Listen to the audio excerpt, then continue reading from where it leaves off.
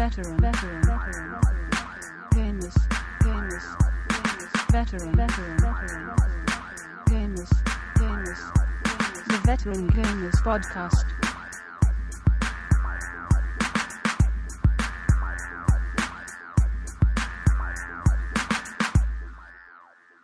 Hello and welcome to show 37 of the Veteran Gamers Podcast.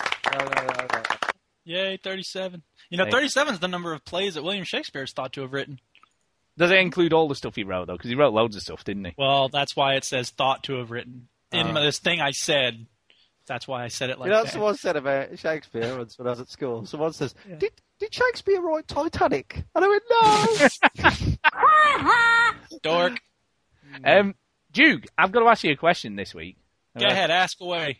Do you live in Huntington, Virginia, by any chance? No, I do not. Why do you ask? No, because it's a good job. It's a good job. Because, listen, this week... What, living there is a job? No. Jamie That's Oliver. one of your weird expressions, isn't it? Have you heard of Jamie Oliver?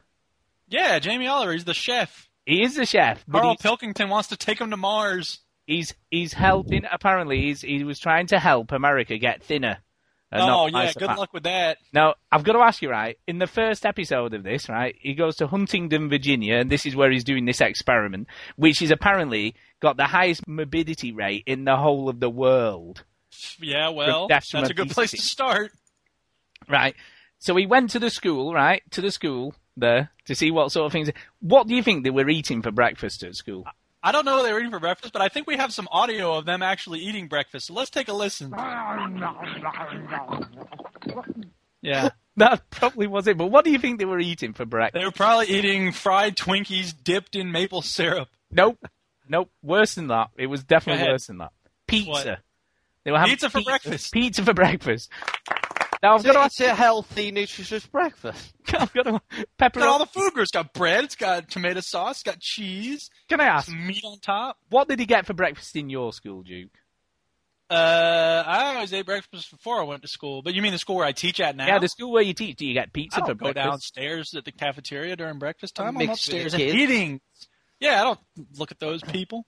I don't know. They probably give them scrambled eggs or reconstituted maple logs or something. I don't know.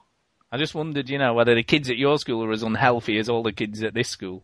Yeah, is that like a common healthy? But certainly, there's this new push. You're taking potato chips and candy out of the vending machines for the kids and putting in healthier stuff. Welcome to the Health Wise podcast. Yeah. What you have? Can I just? You got fried chips in your vending machines? Yes. What, he's talking about crisps? Oh, crisps. No, I'm sorry. Oh, right.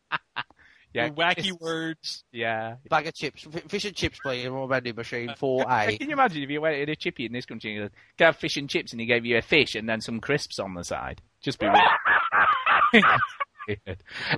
Anyway. Able to do introductions. I know, yeah. We have got Ginny. Yes, I'm here, yeah. La, la, la. We've got Duke. Honey, what's wrong? It's politics as usual in Wisconsin. I know, the taxes. And the spending. We need someone who will represent us. We need change. We need some new booty. Yeah. There's a woman running for I think it's the state senate or maybe the U.S. Congress, and that was her original slogan. We need some new booty. And, but the phrase, they can put a little motto on the ballot, and her motto that she went with, which is now being disputed by the election board, is, "I'm not the white man's bitch." Wow. You can't put that on the ballot. She's like, yeah, I can. Oh, my God. So yeah, they did a funny thing on the Daily Show about that. Will she get votes for that? Probably some, but probably not enough to actually win. Oh, that's frightening. Really scary. And we have got a new voice on the show. what was that? That was our new guest. Sounds weird. Oh my God! Yes, for 1 week only. Well, it might not be for 1 week only. It maybe he may be on more than once. Who knows? But we have got Nick here, otherwise known as Surface Lizard. Hello, darlings. Hello. I've packed my best Radio 4 voice for the occasion. What a voice! What a pair of lungs that man has got on him. That is seriously smooth. I feel inadequate now. I've got to say. It's not about the tone. It's about the quality of your words and size of the ocean and boat rocking and all that nonsense. It's like having like a speaking version of Barry White on the show, isn't it? Barry know, White Stu- could speak, Stu. I've heard people say that. There you go. Oh yeah, baby. There's barely any difference, is there? There's barely any difference between the two. Well, you notice you've never seen Barry White and me in the same True. This is country. true. I have And the never fact seen that Barry White. he's now dead gives me free range, irrespective of the fact that I'm pasty and white and skinny. You know, that's it's all in the bodysuit. Yep. There you go. Oh. Whose idea was it to invite him on that? I don't know. Yours, apparently. I'm touching think my so. nose for the record. I just begged pathetically and harassed and stalked and spammed. But there is a reason. We'll let you start off because there is a reason for you being here, isn't there? Crazy gesticulation, glowing bulbs, and PlayStation. Yeah. Just greatness. You were Okay. stupid enough to buy PlayStation Move, weren't you? Oh, Yeah. Stu. Don't. Piece of crap by Connect. Yeah. No, and seriously. and you know he is our resident fanboy for the PS3 because he hasn't got anything else. So you know. I'm not a fanboy, more of an evangelist. Yeah. Oh. I don't want to start a flame war, but you know, my friends list is quite barren and no one comes on and speak to me. Apart from Uncharted 2, which was fantastic. I felt special, popular, wanted. It's okay. It was a magical evening. Too bad Chenny couldn't be there, loser. Yeah, too bad. We still on this? Oh Sorry. yeah, I Mister, thought- I use my PS3 as a DVD player. Yeah. Yeah, really. It is a good Mr. DVD. I'm going to do player. community service and help the community. Screw the community. They don't really help. Yeah, it is a good DVD player, though. It is. No, it does a good job of Well upscaling. done, Sony. It is. Yeah. It And only Blu-ray. plays all DVDs. Yeah. It only Uh, does everything. It only does everything. Remember that. Everything. It only Everything does got PlayStation. so PlayStation. anyway, move that ball. So how does Move work? Yeah. How is it? You wave it around, right, and like things Yeah. appear on the screen. It's like magic, right? Yeah. Yeah. Slow down. Wait. I'm Whoa, lost. whoa, Okay, NASA boy. right. So what was the first game you played with it? First game I played, Tumble, physics toy, fantastic. Not a game in and of itself, but have you played the demo? No, because you haven't got to move. Wake No. up. There's I this can download awfully- the demo. Does that count? You can download the demo and you can not play it. That's right. But It wouldn't I'm work with still- the 6-axis then. No. still really, really bitter about the fact that you do not get a copy of Sports Champions. If the great Duke were to go and buy a Move starter pack, what would you get? Oh, Sports Champions. What do we get? A demo disc. That's great. Exclusive demos. No, they're all on the PSN store to be downloaded for free. You know, thanks, Sony, all my hard work and dedication. I blew a great deal of my student loan on a launch PS1 and Ridge Racer. What do I get back? Slap in the face. That's by the by. They actually, they had a promotion. If you had kept your receipt from back then, you would get this game now with Move.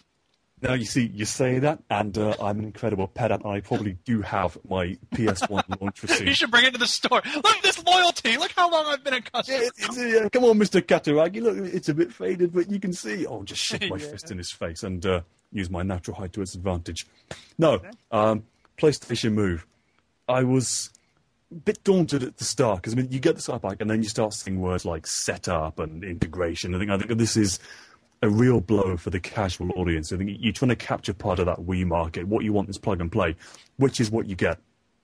You put in the camera, you plug it in, you go to the configuration, you watch yourself on the screen, you do a bit of a dance, you kind of pull up your top and check out the man boobs.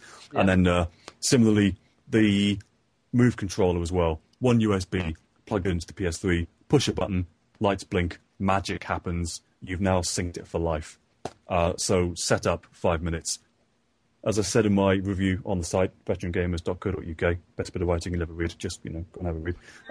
It's still on the plugs, The instructions on paper are a bit sparse.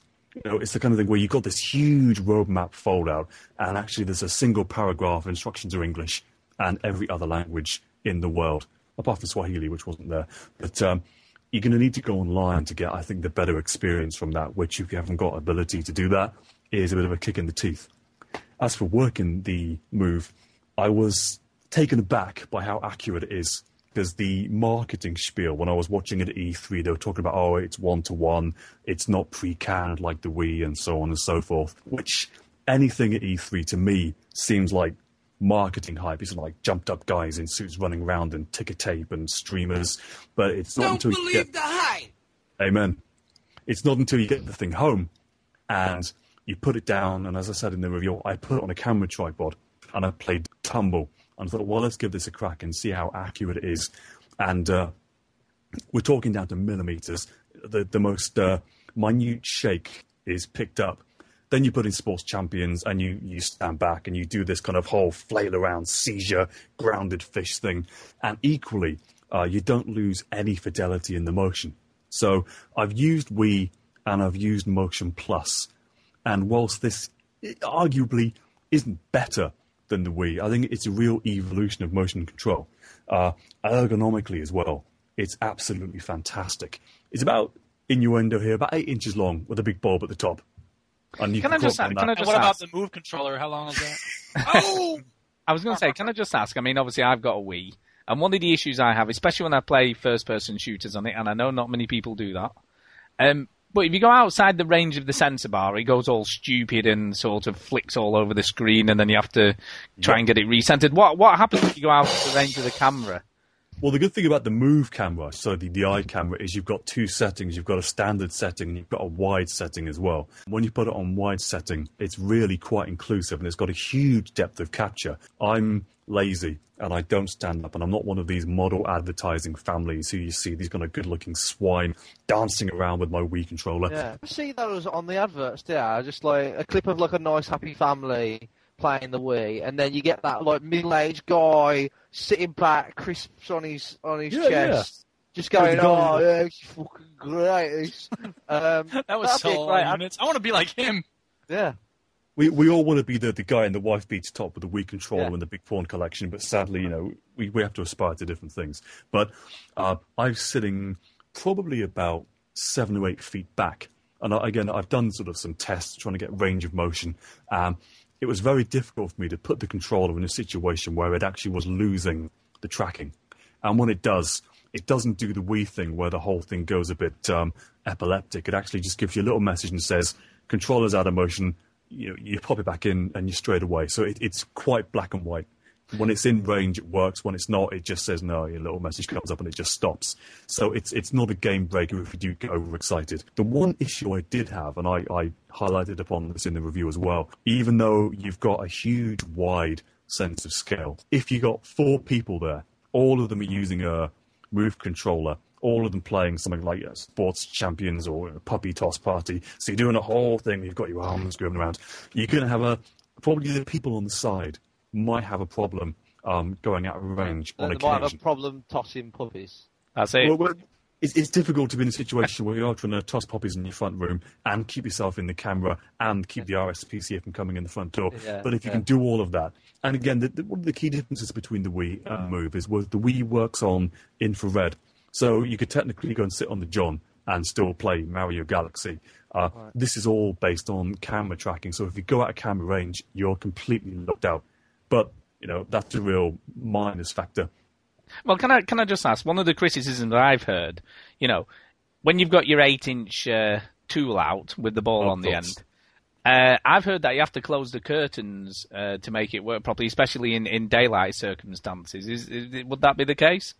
No, I've done backlight tests. I'm sitting right by a window when I'm using it anyway, so first port of call you do, because I'd read this as well, it was one of the big caveats, or you can't have backlight because it tracks the light on the bulb, so you need to have a good light condition and so on and so forth. And that seems to me that's like a sort of pre-first generation paranoia. Open the curtains, sunny day, pull the blinds, so, probably the most strong backlight you can get. Put the Move controller on, calibration, away it goes, perfect. Close the curtains, lights off, pitch black, same thing. Turn it on, calibrate, perfect. That's only my experience, but I've had no difficulties whatsoever with it. What if you were to have a strobe light and you went back and forth between the two of them very fast? Rave music.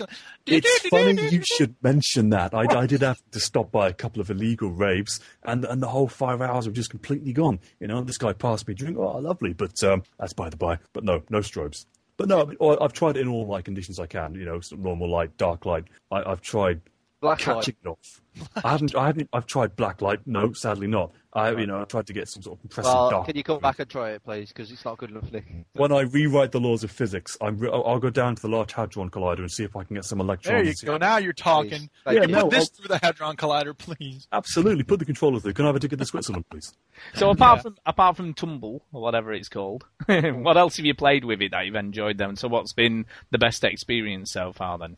I've dabbled, so I would have to say Resi 5 is a whole new game. Playing it on a controller was incredibly frustrating. This whole kind of stop, start, stab, move thing. It's a lot more fluid with the move controller. Ruse, which I've picked up, it transforms the game. It's playable on a controller. The minute you start going with the move controller, it's absolutely phenomenal. It's like playing a PC strat game. It's intuitive, it flows. You have a lot more time to maneuver and actually plan strategies and flanking and everything else. Again, I've only given that probably about a couple of hours, if that, giving it a try. Some of the demos are incredibly good. Sports Champions, which is, if you think of it as Wii Sports Resort Plus, with the move, you only get a couple of things in the demo. You get Frisbee Golf, which you can, again, really sensitive. You've got the whole sense of 360-degree motion with the Frisbee, up, down, left and right, from the subtlest flick, and it really picks up on the angle of your hand as well, and the in-game physics really work with the Frisbee throwing. I'm no professional Frisbee player or crazy dog catcher. Oh, not really? No, it's funny that, you see these great videos of dogs that jump up and catch Frisbees, and I've always wanted to do that and grow giant vegetables and things. Yeah. But, no, the dog throws it back and hits Homer in the head while he's clapping. Yeah, and the dog brings back this giant marrow. But that's another. And I played the shoot demo as well, because I'm an absolute whore for light gun games, which I'm hoping that the PS3 and Move doesn't end up as a gimmick game-based system, which it's a good bit of kit, but I think it's begun to really suffer from bloatware, shovelware, party games. I think a lot of first-party support for Move is going to carry it forward in the next probably 6 months plus. I think as well, what's really going to work successfully is an integrated sense. Effectively, you buy a game and you get two versions, a standard version and a Move version. You can play them rotating around. If you want to go, Killzone 3 is an example. You can play that as a Move control version, or you can stick it in and play it as a joypad version. So I think the potential is really there. The accuracy is there. It's subtle things as well with the Move that they've really thought through, like not having a cable connecting I'll call it the nunchuck, the nav controller, and the main controller. So you're completely wire-free, because the nav controller works off the standard infrared connection, which is ideal. And also, probably one last thing as well, the ergonomics on it are absolutely first-rate. The Wii, it's like holding a king-size Mars bar, isn't it? The Wii, it's angular and square and white, whereas the Move controller, you've got indentations in the middle. You've got really nice, quite curvaceous. That sounds quite unnaturally stimulating. Is it ribbed for her pleasure? It is. It's got a wonderful vibrate sensation. So you could do a kind of a res thing and just stick it on vibrate and you find yourself out of a relationship. You've got the big Move button, which is the multi-purpose, I suppose the version of X does everything, which is huge. Got your PS button, which is in set. What I really like is the start and select buttons on the side. They are indented, and you have to really push them quite hard to make them actually impact and connect. So you can't accidentally click them in the middle of a game, which, I mean, if you were online or something, could be a life or death difference. Frustratingly, I haven't been able to use the navigation controller yet. There isn't anything that's released, or at least that I've played, that is utilising it. So I've bought a lovely... So what about Resi 5? Surely you need that to move around, do you not? I didn't. It didn't turn up in the post by that point. So I was there playing on Saturday. I was just using the Move... Six-axis. Six-axis Move controller, which was frankly horrible. I mean, I know that what Sony have done is ideal. You don't need the nav controller to actually use Move. You can use it with a six-axis, but it's horrible. You need a third arm or an unnatural appendage. Well, that's really designed for two hands, isn't it? Come on, let's be honest. Yeah, and you're trying to hold it at an angle, and you've kind of got the nub of the controller pressing your hand. It doesn't work, and it's not convenient. But, I saw someone do a demo of Resi 5 just doing that with the six-axis, and it just looked the most uncomfortable thing in the world. It doesn't look graceful in any way, shape, or form. It's effective, and you get these, sort of poor northern fishing town boys who, that was a terrible accent, I'm sorry. It was terrible. Mummy and Daddy, I aspire to be like you and Ginny. I'm very sorry, but There you go. I'm not northern. Look, Right? you're more northern than Nick. Just because I'm north from you, Nick, doesn't make me northern. Well, I'm it's just in the middle. north of Bristol to me is foreign water. I mean, Yeah. you know, that's scary overseas craziness. You know, they've got two heads over there and everything. You know, the dragons, bad business. It's true. But, It's true. It is true. Yeah, I mean, I've seen photographs and everything. It's scary. Yeah. It's all going to stand on the software. Looking I mean, forward. it does sound, from what you're saying, it does sound like the real-time strategy stuff is probably where it's going to be best suited for, you know, for something that's more serious than the shovelware type stuff. What Sony have done is, I think they've brilliantly gone for the core market first. You could argue that they haven't done a big sell for the casual market yet. I've seen some posters, I've seen store demo pods. I mean, you know, they've been flying off the shelves down in my neck of the woods, down Devon boys. But when you look at it, the launch party, first release software, it's always going to be a bit mediocre. It's always going to be a bit showcasey. I think give it for 6 months when we get the proper releases. When we get Killzone 3, I mean, we've got Ruse now, we've got Compatible, we've got iPet, but we're going to start getting real SOCOM games. as well. It's going to work with SOCOM 4 as well. SOCOM's going to be interesting. Sony are pushing it though, because it's on X Factor. American Idol, Duke for you, but it's on X Factor. You know. Yeah, it's good they're pushing targeted it. advertising, and it's good advertising because it's what Sony do best at advertising. It's stylistic, it's striking. You're not learning a great deal, but you're thinking, my God, that's a desirable, that's a desirable item. I mean, it doesn't actually say these are the games. This is what it does. You know, you go find that out yourself. Looks good, it glows, you buy it. Do I regret spending my money on it? At this point, no, not at all. Ask me that question again in 6 months when I've played some of the games. I'm hoping that the move is going to lead software development and not be a victim to it. What I want to see is, as Stu was saying, RPGs, maybe Valkyria Chronicles 2 with move support, fantastic. Flight sims, not a big market for the PS3, but nonetheless, you're opened up to do that kind of thing. FPS is going to be blown open by it. I'm looking forward to Killzone 3. You see, I've played first-person shooters on the Wii, and the problem you get is there is no comfy way of using. I mean, from a shooting point of view, it works brilliantly well, you know, because you can point at the screen and it shoots where you're pointing, which is great. But the problem is, you can't do that for any great length of time. What I ended up doing is you sort of balance your elbows on your knees. Yep. And you sort of have this hunched forward stance to sort of do it for any length of time. But again, it's not the most comfortable thing in the world. Or you That's how you walk around now, Stu. Not till you get the Turtle Beach hand crutch, where you just put your arm in the hand crutch, and it's just set up so it balances on the floor, and then you just do that all day. If you wear it for a year, you're guaranteed to break your spine. And don't get me wrong, it is the nearest thing you're going to get to a mouse and a keyboard on a console. It is. You know, from that direct sort of interaction. But there is no easy way of doing it without either stand. I mean, I played Red Steel 2, and I stood up for the whole of that game. I didn't sort of sit down playing it, because there was no. You also had horrible hemorrhoids, didn't you?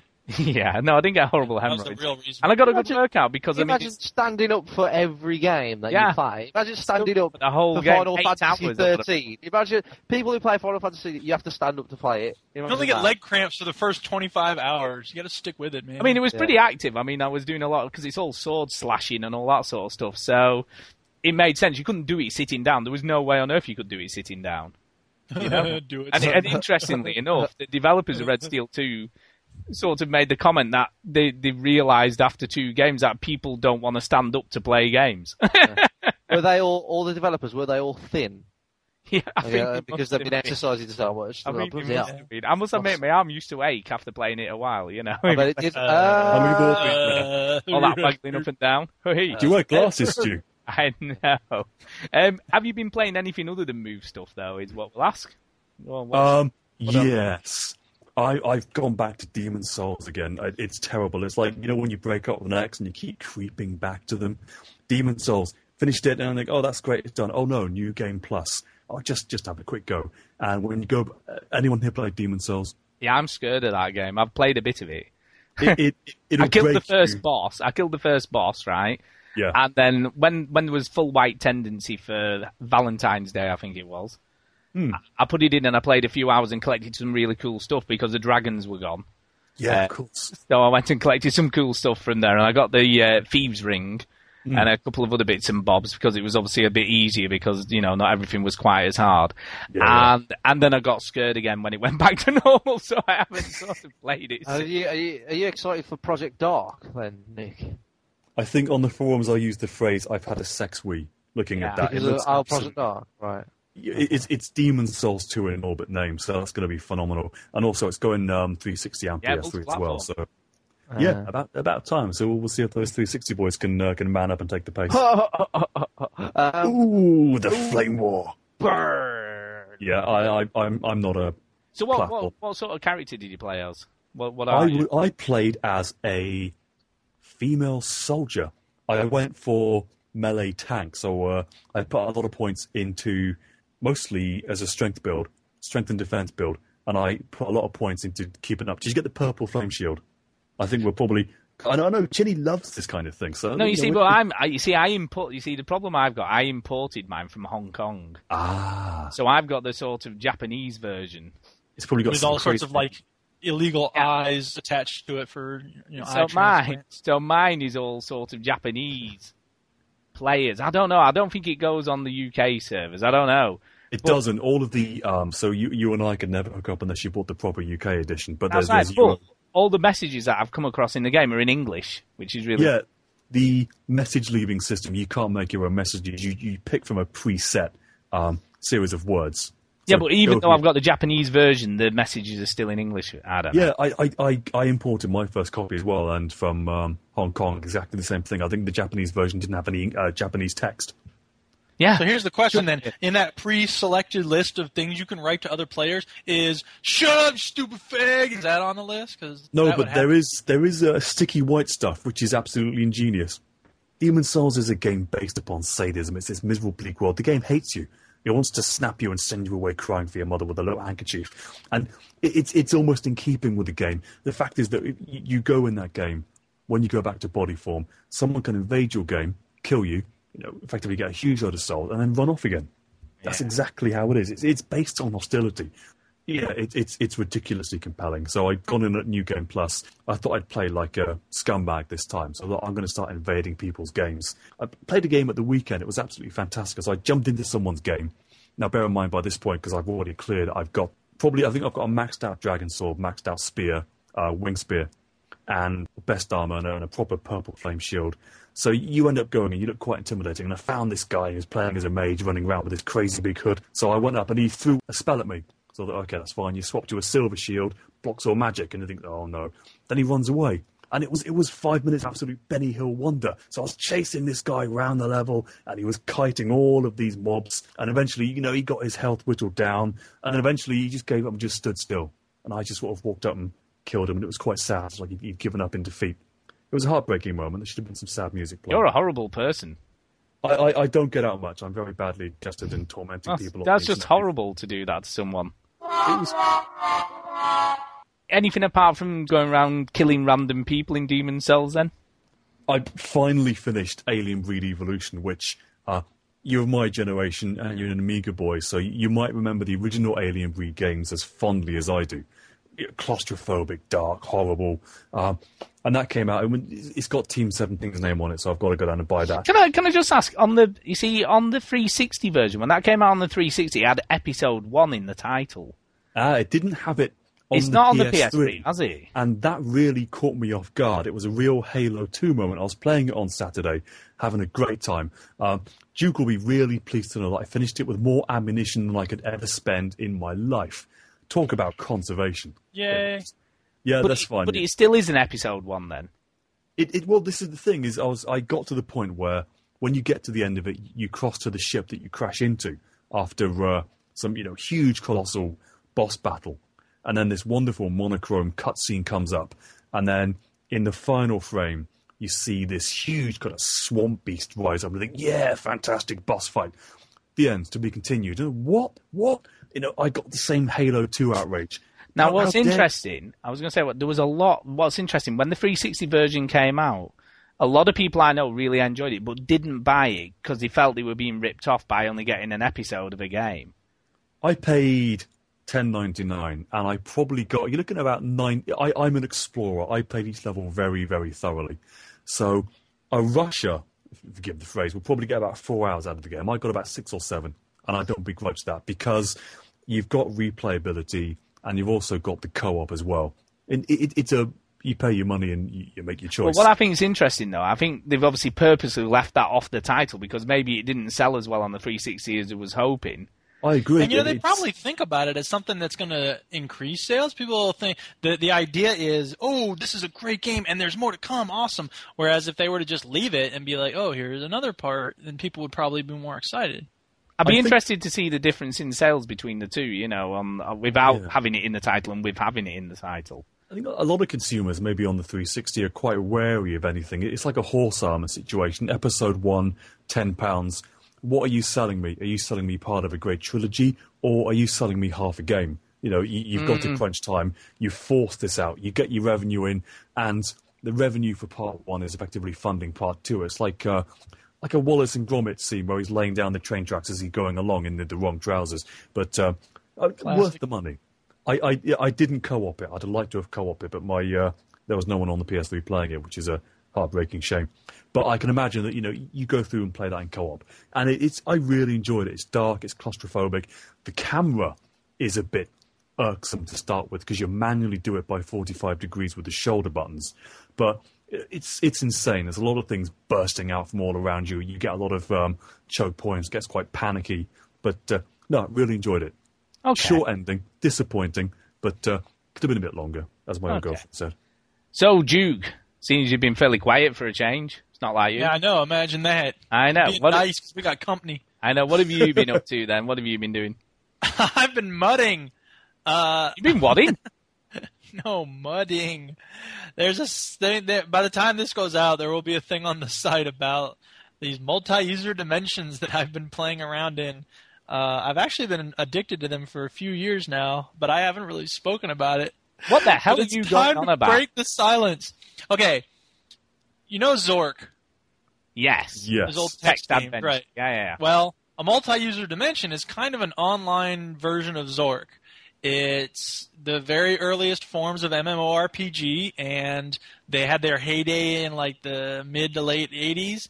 And now they're obviously not very popular, but there's still a few of them going strong, and I've been playing a bunch of them this week. So yeah, these are text only, are these? Text? Yeah, they're text only. They have fancy colors. So like when it says, the zombie hits you, the hits you part is in red, and you can hook up sound to it. So when it hits you, or whatever it is. And is a zombie like another person in the game? Well, sometimes you can go after other players, but most of the time I'm just going after NPC monsters or mobs, as they're sometimes called, or denizens, whatever. Each different mud has its own terminology and stuff, so you kind of have to learn. You know what? Just when I don't think you can get any more geeky, you get more geeky. But it's funny because there's something about, and I wrote about this on the thing on the site, which you all haven't read, but people who are listening hopefully will have already read, that, just as when you read a book, there's something different going on from when you're watching a movie because the reader is in some way creating the story in his or her own mind. So too, I think, is there a particular draw for MUDs because you are doing something different. You're reading and you're sort of imagining it rather than having it all splayed out in front of you. So that's my argument for when people read a book and then they watch the film and they always say, "Oh, the book's better." It's because you wouldn't imagine a shit setting or a shit kind of like character. You wouldn't imagine like the worst thing. But in a film, idiot. when they give a role to an actor that you don't like or you don't like the look of, you can't change that, but in your imagination you can. So in a text adventure, I guess, you would imagine like this awesome epic like cavern or something, when really a game couldn't provide that if it just displayed it. Sure. So I admit that it's geeky and weird and stupid, but I don't care. I'm having fun with it. So yeah, I've been playing a lot of MUDs, and then I played some Modern Warfare 2 with Duper. Oh yeah, Duper. And little Section 8. Oh, I can't believe you're still playing that crap thing. It's a great game. Why don't you shut up? Yeah, but if it was a great game, everyone would be playing it. It's usually a good sign when there's like no one playing it that it's not very good. Whatever, man. People are just idiots. I don't care. They don't have any taste. Nobody's playing Quantum of Solace either. Oh, wait, you don't like that either? No, it's not I don't like it. Nobody likes it. So nobody is cool enough. That's fine. I don't care. So, Chinny, I like what I like. What Go have on, you- Chinny. what have you been up to? Right, all you guys are rubbish because you're playing old games. Yeah, Uh, old rubbish games. I've played Halo Reach. Yes, I've played that too. Halo Okay. Reach, I've done that. One of the biggest games this year. And we Just a haven't minute, mentioned just a minute. it This once. is for Skullduggerer. Woo! That game is brilliant. God, I love it. I can't believe how excited I was playing it. There you go. All right. That's So what's Halo funny. Reach. It's a lot like the other Halos. Yeah, right? I would agree. And you shoot stuff in the space, and you're shooting an assault rifle, and you reload, and you've got armor upgrades this time. What do you do? It's still great. I love Halo. Right? It's still brilliant. It's just on par so far. That rhymed. That nothing about it has gone. This is the best Halo ever. It definitely looks better than every Halo. It's the scale. There's a lot of scale going on. There's lots of wars and battles going on over the horizon that you can't reach. But see what I did? But there's a lot- Reach. I get it. see. Yeah. Okay. Thanks for catching up. Nice to see you. But there's a lot more going on screen and in the background. The character models look good. Thank God that the main character is in the mute, but you don't. Well, so far I haven't seen his face, so he's just about as charismatic as the Master Chief or Master Chef, as I like to call him. Some of the other characters, I don't really care about them. They're not really reach and all that. And they take themselves very seriously, and I don't care really. I'm just there's some kind of lesbian woman who's Russian or something, and she's really, she's boring. She's really boring. There's some British guy with a big handlebar mustache who's heavy, set guy, and his accent annoys me, like all British accents in American movies that always do. So there's nothing. What are you amazing. talking about? We got a great accent. We better shake this cow. Let's do this. And sometimes always my they are genuinely British people doing the voices, but for some reason it just seems so out of place. I don't know Because why. they're getting direction from the director. No, do it more British, It's man. more British, yeah. Is that because to Americans Britain is only London?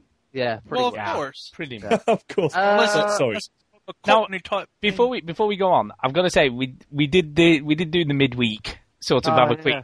chat about, and we were That's accused right. of being very down on it. Did we? Yeah. It's good. I don't know, we It's sort of a were. good game, right? Yeah. It's just nothing oh my god. If you was to, if you'd never played a Halo, right, and you come up to me and you went, I want to play a Halo game, which one's the best one to play? I'd probably say, 1 or Reach. I'd be like, Reach is pretty good. Play that one. It's more up to date. The graphics are nice. You drive around. a lot you of shoot people- But as you Okay. said before it came out, Stu, this is sort of like the send-off for Bungie. You know what I mean? Yeah. It seems like this should be, an epic conclusion, and maybe it will be at the end. Yeah. But I've heard it sounds the like it's second not really half. blowing us out of the water the way it maybe should. I've heard the second half is better. There's a lot more set pieces. It was After set the first pieces. 25 hours, it gets Yeah. really awesome. Yeah, when the tutorial finishes, it's brilliant. There's nothing wrong with the missions I've played so far. It's just, I must admit, I found the first half of the game to be, because I'm probably about 5-6 hours in now, I think we're exactly the same place. and it's very generic. I feel it's quite generic, really, and nothing. Okay, Chinny and Stu, if I were to say more of the same, would you agree? so far. a little so bit. far, Okay, yeah. okay. A little bit. I mean, but I have heard that the last couple of missions, the next mission that I have to do, I know what's going to happen. I think, well, we've seen it at E3. It's the one where you go to space, right? And that's something new, right? So I'm looking forward to that. He was at E3. Get over Been it. on E3. Oh, by the way, Reach falls and everyone, someone's going to die. So not everyone, but one person. Is it the lesbian? that. Yeah, I hope so. All right, because she's boring. Who's the most boring Spartan? You. See you later. Bye. And why? Right? Why? Like, Why we have just we not? Why? Why are you just 6? Why have we not got a name? That's one thing that I was like, why have we not got? Noble 6, therefore. Noble no- 6. Come on, 6, we've got to move. Why would he keep calling him 6? Why has he not got a name? It could be an homage to great 60s surrealist drama The It's Prisoner. just weird. It's just because everyone Yeah, I else think has got that's a probably name. it. But we're just 6. Of course. Or maybe it's a thing with The Prisoner, that old TV show? It's like, I am. Yeah. But what I have got to say, I have played on Saturday quite a lot of the multiplayer. So have I, and I think you and I are going to say the same thing again. Go on, Stu, carry on. I really liked it. I thought it Yeah. was excellent, and they've got some fantastic modes in there, you know. And Invasion is by far one of my we didn't favourites. play Invasion. We played Headhunter, which I thought was excellent. Remind me which one's that? Oh, is that when you drop a skull? You have to collect Yeah, them? every time you kill someone, a burning skull flies out of them. You have to pick them up and collect them, and then drop You have them to off. shoot him in the head, though. You Yeah. can't. No, you didn't. No, you don't. They I just think you do. No, you don't. I played the beta. No, we definitely didn't have to. You just as soon as you killed someone, just the Yeah, head. but if they're flew out. but if they're carrying skulls, they also drop those skulls as well. Yeah, they do. So you can pick up 4 at once and then go and deposit them. Yes. And that was a lot of fun. Really it good fun. Jetpacks are always fun. as well. Jetpacks work well. They make you very vulnerable though. Like you're up there in the air and you're very easy to kill, so you can't. I think I found that also in the campaign when you get the jetpack for the first time in that. You know, and you think, oh, I can shoot up. You in do. Yeah. Well, I'm playing it on Legendary, so I can't. I mean, I got to a part, and I think I need someone to play with. Yeah. So I got to the part, which I'm assuming you've got to, where you have to take out these huge, massive guns. Yes. You know, and That's not a metaphor. That's not a metaphor for tits, by the way, Duke. The second one, there's like 2 of the huge tank things. You know, the I don't even know what they're called, but the big tank that send plasma cannons on them and everything. Right. So you have to take both of those out. Yeah. And then you sort of do all that, use up everything you've got, and then there's 2 massive hunters guarding it, and I'm just like, what the hell am I supposed to do? What they're going to do, Stu? They're going to hand it to you. Oh, you go on then. Yeah, I had no ammo left. There was no ammo to pick up anywhere. I was feeling a bit like Duke, I have to say. And do you know how I managed to do it in the end? I just ran past them. I just sprinted past them. And just went up and blew it up, and that was in the end. I gave up trying to kill them because there was no point. Yeah, well, as I say, I'm doing it on Legendary, but I'm doing it co-op. Right, I've never played a Halo game on my own, really, and I think that's the way to play any Halo game. And with this one, it makes more sense. Because there's multiple Spartans and all that jazz. So I like it, but the multiplayer is where it's at. I love the Invasion. Oh, brilliant! Absolutely brilliant. I loved it. I haven't played that. We played some races. We went on some of the Forge race maps. Were phenomenal. Some people have made some really crazy stuff already. You know, really crazy stuff. Quite amazing. I haven't touched the Forge, but like the Invasion is like Frontline's Fuel of War, or right? Something like that. It's like you defense or attack, and you have to defend these 2 points. And if the attackers take over 1 point, then more of the map opens up, and then you have to fall back, and the classes that are available to you change. So now you can use different abilities and weapons. And there's one called like the Spire, I think, or something, or the Tower, or something. And it's like You have to torture people. Yes, and it's vertical, really. You have to get to the Spire, then it's vertical, and you have to go all the way up, and it's just super exciting, absolutely brilliant. See, we never played that. We played Infection. You know, where Yep. everyone gets turned into zombies. That started off as a kind of variant on Halo 2. Someone made it, some kid made it on Halo 2, and now it's in the actual game. So we played Infection, which is really cool. We played Headhunter. We played King of the Hill, which was just manic on quite a small map, and everybody was just dying every 2 seconds trying to hold the point, which was really fun. So that was a lot of fun. People were dying everywhere. It was great fun. And we played another one I think it was called Juggernaut. Where the main person has a gravity hammer. Right. And you have to try and kill him.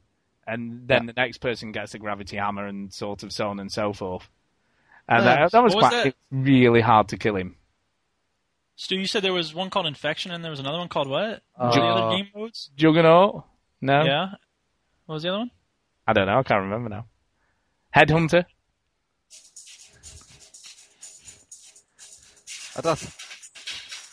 That's not even coming through, Zeke. Yeah. We can hear it. Segway fail. Excellent. Yeah, really. But I think with those game modes, though, Stu, Bungie are like just so clever with them because they can hot swap them around a lot as well, and the weekly challenges and like the monthly challenges, they do all these things. It's what Call of Duty can't really do at the moment is just swap it all up and change it, and you put the game in 6 months later, and if there's different things going on, And that's You know what's what so was- what unique was about funny? Halo. Halo 3 now is not what Halo 3 was when it was released, you know.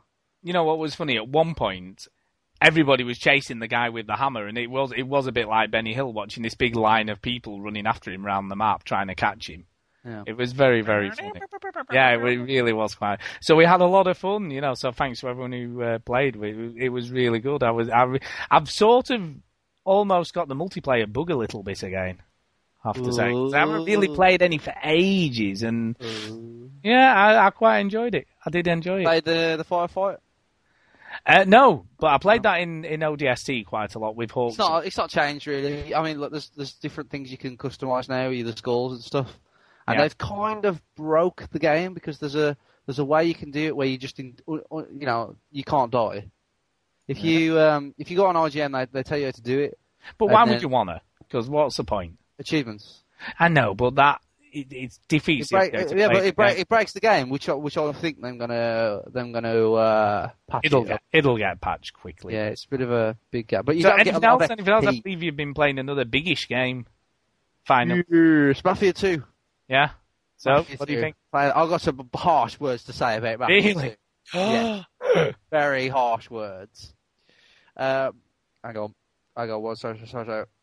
Do we have a review noise to go along with this? Yeah, we got. No, not yet. But I have some very harsh words. Not about Mafia 2, but the people who said it was, no side quest. Mafia 2 is probably one of the top games of this year. It's phenomenal. Mafia 2 is brilliant. There you go, man. It doesn't need them, does it? It does not need the side missions. Fantastic. Anybody who says, there's no side missions, shut up. Shut up. I agree. Right.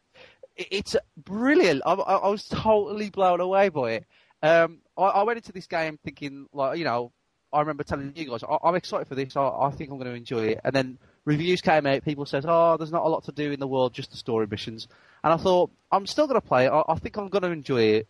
But maybe it's not going to be the game that I thought it was. And it totally is. It's brilliant. It's so detailed and rich. And yeah, there are no side missions. But Duke, right? You're Italian American, right? Working in the mafia in No, 1950. my wife is. Okay, yeah, but no, I know you're not. But I'm just putting. Oh, in the game, right? Right, in the Yeah. 1950s, you're Italian American, and you're working for the mafia, right? Yes. You've done some missions. You've whacked some people, as they say, and Yeah. Forget about now it. would you go off and do 25 stunt jumps and kill 100 pigeons? Sure, why not? No, you wouldn't. Would you? Get some street cred, get some respectability. No. Everything you do in the game, you do have to do very mundane stuff at one point. I heard an argument for GTA games and stuff. He's like, why doesn't he get a regular job and earn proper money? Well, that's boring. All right, and You wouldn't want to play a game where you're like an architect, like drawing lines on a board. That would be stupid. In Mafia 2, right? That was a heavy rain joke, by the way. Because of his mom, he has to try. He tries to get an honest job. And every time you have to lift boxes up and put them in a lorry, a truck. I heard about that. And every time he puts one down, he just insults the job. And he says, "This is fucking stupid." All right. And every time he puts one down, all right, and it doesn't force you to do it. But I tried to do as many as I could, and then he eventually gives up. And Stu, your argument about I don't really like this guy. I don't like him either. But he's not pretending to be a war hero. He was forced into the army. You know what I mean? He was like... It's interesting because we've got an email relating to this today, but what I didn't like about it wasn't that. What I didn't like about him was that his father, and he obviously cites him at the beginning saying his father was badly treated by his boss. Yeah. And the boss is the dude who you go to work for, who turns out to be linked to the mafia anyway. So, his dad was badly treated by someone, and he ends up doing the same thing to other people that happened to his dad. He does talk about that. He's like, he gets out of it very quickly, though. You don't really work for that guy very much. No, but do you understand what I mean? And that's what I didn't like much. Well, I think what you came across as is like, why am I supposed to like this guy? And I don't think you are. It's just... This guy, he had a choice: go to jail, go to the army. So he went to the army, and then he came back, and he fell back straight into crime. Crime's all around him. this is my problem with this game, is that all the white people in it look the same to me, right? He says here, Vito, I'd like you to meet someone, and I'm like, haven't I already met this guy? They all look the same. Everybody looks the same. They all talk the same. They all look the same. Apart right? from the main racist. characters, no, the main characters look slightly Joe, different. I could only tell Joe Yeah. because he's fat, right? And maybe one of the others, but so some of the characters are just very kind of dull and stereotypical, or whatever, blah blah blah. And the story itself, right? I mean, it's a kind of underdog, like he was born in Italy, he came to New York, and then he works his way up the mafia, and then he gets married. It's like a very standard mafia story. There's nothing, there's nothing. It's not pushing any boundaries, but at least I'm comparing it. There's a moment you come to in the game where it sort of does a little bit, and I've got to say I was quite shocked. There is a bit you'll come to where you do sort of think, God, that was quite shocking. I wasn't expecting that, and it is quite. It's a pivotal moment in the game. What I'm saying is that, like, at least I'm comparing this story to other mediums, not just other games. Yeah, you know what I mean, that itself is it's a compliment. You know what I mean? It's like it shows you how far we've come, I guess. But it's not a Goodfellas. You know, it's not a Godfather or whatever. Simply because you don't really root for the main character. You're not behind him. You don't want him to win in some ways because he's not a great guy. He's no like Ray Lottier or Frank Lucas. No, and he's a bit one-dimensional. He is quite sort of brutal, and he'll just do whatever he needs to do. And I think that's the difference when you sort of get a main character in a gangster film. They've got some sort of redeeming features or something. Because in Goodfellas, I mean, like Ray Lottier's character, he's a horrible guy, yeah. right? And Frank Lucas from American Gangster and stuff, he's selling heroin, to kids and stuff, and they're all dying. But for some reason, you believe in his morals. Yeah. And you believe he's trying to do something right. With this guy, with Vito, he doesn't really have any. I mean, he likes his family and stuff, but he doesn't have these strong morals. So I think that where the story was, that's where it's weak. But that's quite an advanced criticism, I think, for a game to have. So I was quite pleased that it's doing a lot of things right. Let me tell you a story about what happened with Mafia 2 today. One of my favourite moments. Is it a spoiler? It's a tiny bit, right? Okay. So, I go to see my sister, right? Someone's been beating on my sister, right? So my sister's not happy, and her husband's been beating her, right? And I'm like, no one's going to touch my sister, right? And then all of a sudden the music starts, and this song comes on, right? And I'm like, I'm going to fuck this guy up. And the music was just getting me going. I was going to fuck him up, and I fucked him up. So I just love the music in Was the that game. the Crossroads theme tune? I don't know. No. What's it called? I don't know. He goes. Exposure by Dwayne Eddy. It's Do you know the music in this is game phenomenal. sets the tone It so does, much. it's When you brilliant. get into the 50s, it's like, oh my Excellent. god, it's fantastic. And there's just so many little things going on. Like you walk down the street, you hear people talk. You walk in people's apartments, and there's all these scripted events going on, like a Call of Duty game. Like you walk past something and something will happen. But they're so well done. And by far, one of my favourite moments in the whole game is when you're escorting your two drunk friends, and one of them says, "Pull over, I have to throw up." Right, and I stopped the car, and he got out and threw up. In my friend's game, he swayed the car left and right, and he threw up in the car. Right, so it just shows you just It's like heavy rain, man. All sorts of possibilities. But I think it should be compared more to like an Uncharted or like a Heavy Rain maybe than a GTA, because it is super linear in an open world game. I'm a massive fan of this structure. I liked it. I really it's divided liked it. into chapters, just like Alan Wake is. The pacing is perfect. And they've made this really conscious, mature effort to do everything you do is relevant. Everything you do has context. You're not jumping around on stupid stunt jumps. You're not, catching pigeons. You're not like flying a remote control helicopter like you did in San Andreas. Everything you do has purpose, and some people don't see that. I don't think, and I just think it's one of the best games this year. I absolutely love it. I cannot put it down. There you go. But you'll not be disappointed. The ending, I like the ending. Yeah, I might finished even it get the now. DLC, even though I've heard that it's very short. I might even get it. I don't Yeah, care. I like the ending. I thought the ending did it justice. I thought it did it justice. So It's brilliant. you'll not be Oh, disappointed. So good. It's so good. It's not quite up there with Red Dead, but it is very good. Red Dead, Alan Wake, and Mafia 2 are up there for me. They really are. I haven't played Mass Effect 2 yet, but I was about to say, maybe you get around to playing Mass Effect. Yeah, I did finish Batman though this week, so Batman.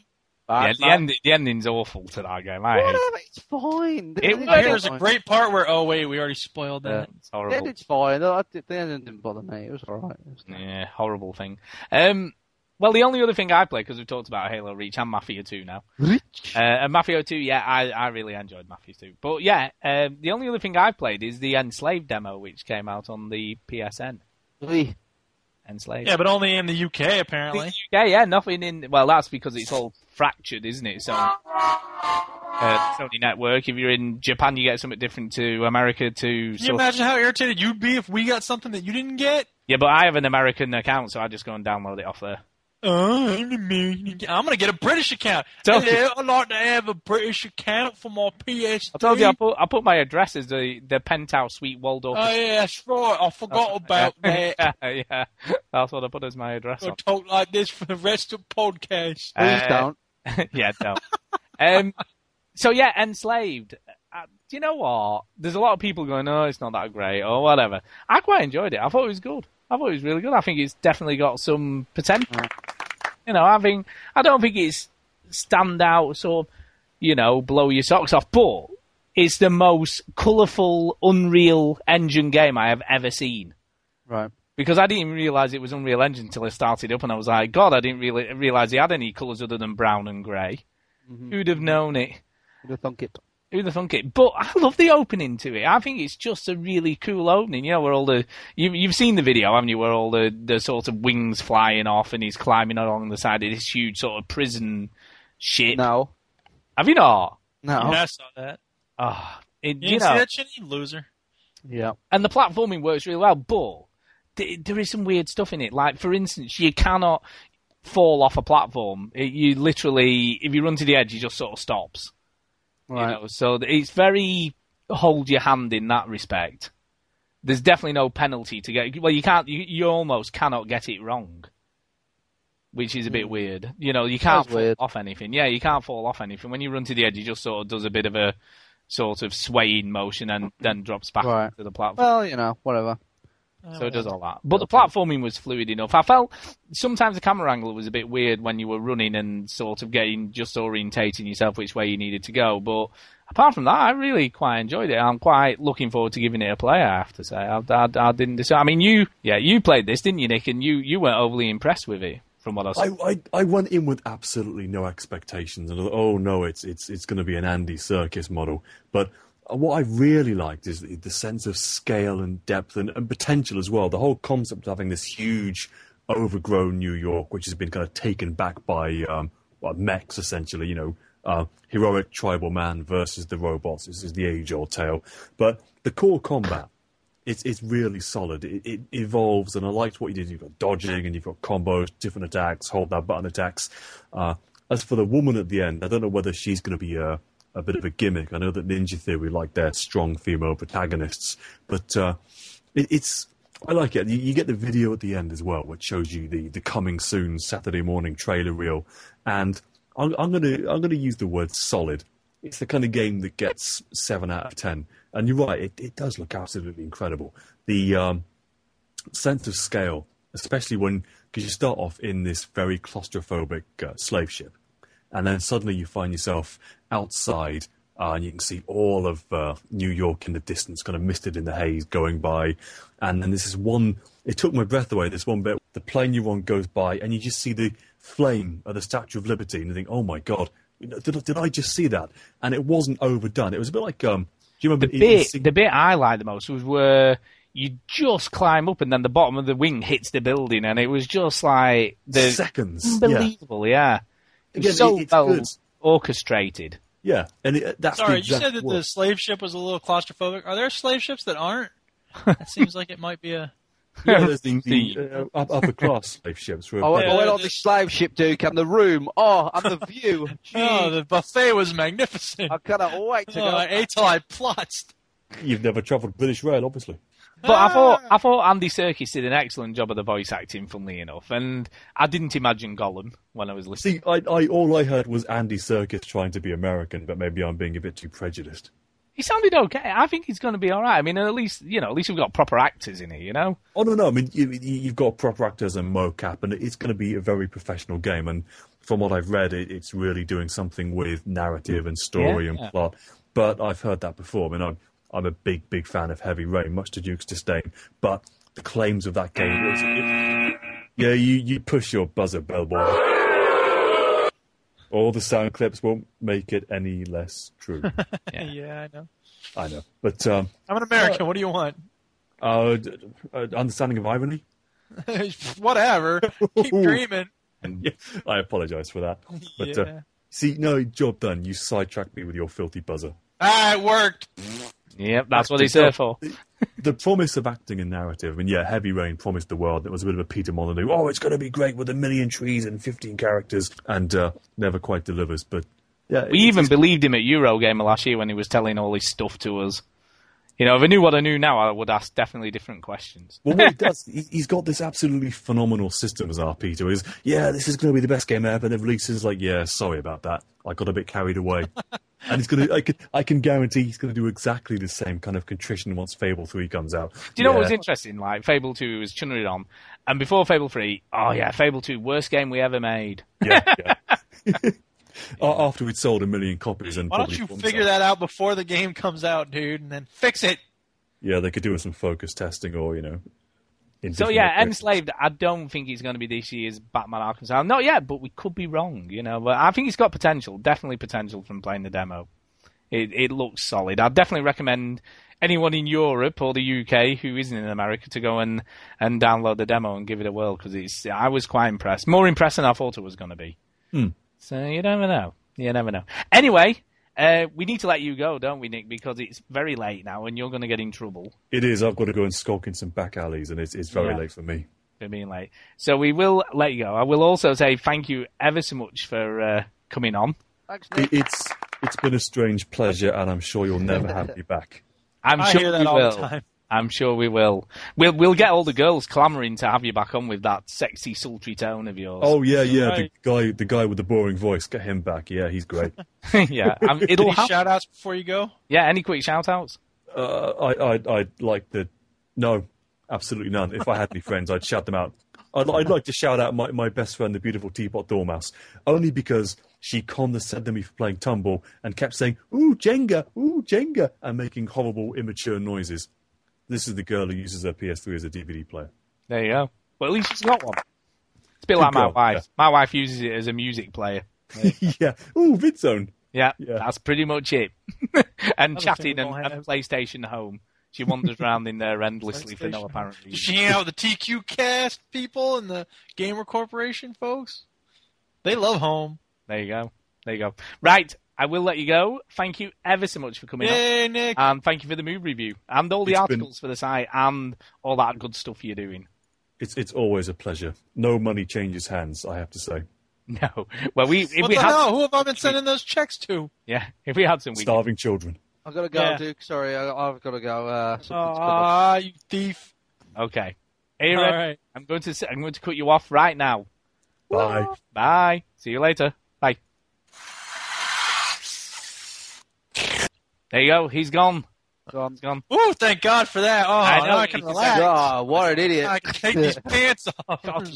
God, I said his voice was sexy. I did mean boring, but I didn't want to say that. So. Let's talk about Mafia 2 again. Yeah, Mafia 2. Yeah, that game's great. Spend another hour on that. Okay, we are running late because of move and stuff, so it is time to do the indie pick for this week. And when we come back, it's not Mafia. No, that's not on the indie game. Okay. And when we come back, though, we've got a little topic we're going to talk about, a bit of news, and then we've got a load of emails for the end of the show. A lot of emails. You sound really down about that. I know. I'm going to read these emails. People writing into the show, telling us how much we're awesome. Jeez. Just a minute. And we've got loads of emails. I can't wait. Yeah! Woo! Hajime! Go. Right, let's do the indie pick. Matthew 2. Stand by for action. Oh, I'm sorry, wrong clip. Here we go. Here's the review. Indie game review. This is Michael Quigley, also known as Quandrian on Xbox Live. And this week I'm going to be looking at an unusual platformer called Applejack and a multiplayer Worms/Lero takeoff called Snailian Invasion. The first thing I'm going to be looking at is a game about abusing pandas by throwing washing machines at them called Applejack. It's a cool little platformer. I got to admit, I took a while to check this out, and I think I checked it out a little bit, and then I was like, another platformer. But it actually has quite a bit of charm, and it reminds me of how insane the British are, because he's an anthropomorphic apple, and he's killing pandas, and when pandas die, just like in real life, they explode into a mess of coins. So, very realistic gameplay here. And of course, I'd like to stress that killing pandas is bad, and you shouldn't throw washing machines at them. Other than that, all humor aside, this is actually a quite good game, and it's very polished. It's not quite as precise as, let's say, a Mario title. It's a teeny bit floaty as far as the jumping goes, but everything works really well. There's a lot going on in this game. There's wall jumping. There's actually a throwing mechanic where you can aim and ricochet off walls. And it's definitely a mixture of a puzzle platformer mixed in with just a standard platformer with all this coin collection, because you're actually getting points. So there's this big motivation to get all these points, and you can't always get all these coins, so there's going to be a differentiation between one person's game and another, depending on how crafty they are, and perhaps how lucky they are, because the coins just sort of just kind of roll out how they do. And overall, this is extremely polished platformer with the same kind of charm that you would get from a Johnny Platform's Biscuit Romp. It's got that same appeal to it, where the character itself is actually very interesting, and the storyline is bizarre. You're not saving a princess, you're actually saving your dog, and it's just very funny. And the next thing I'm going to be looking at is Snailian Invasion. Anybody who's played Worms or the PC real-time counterpart Lero will immediately be familiar with the gameplay in this. And it's real-time, like Lero, not so much like Worms.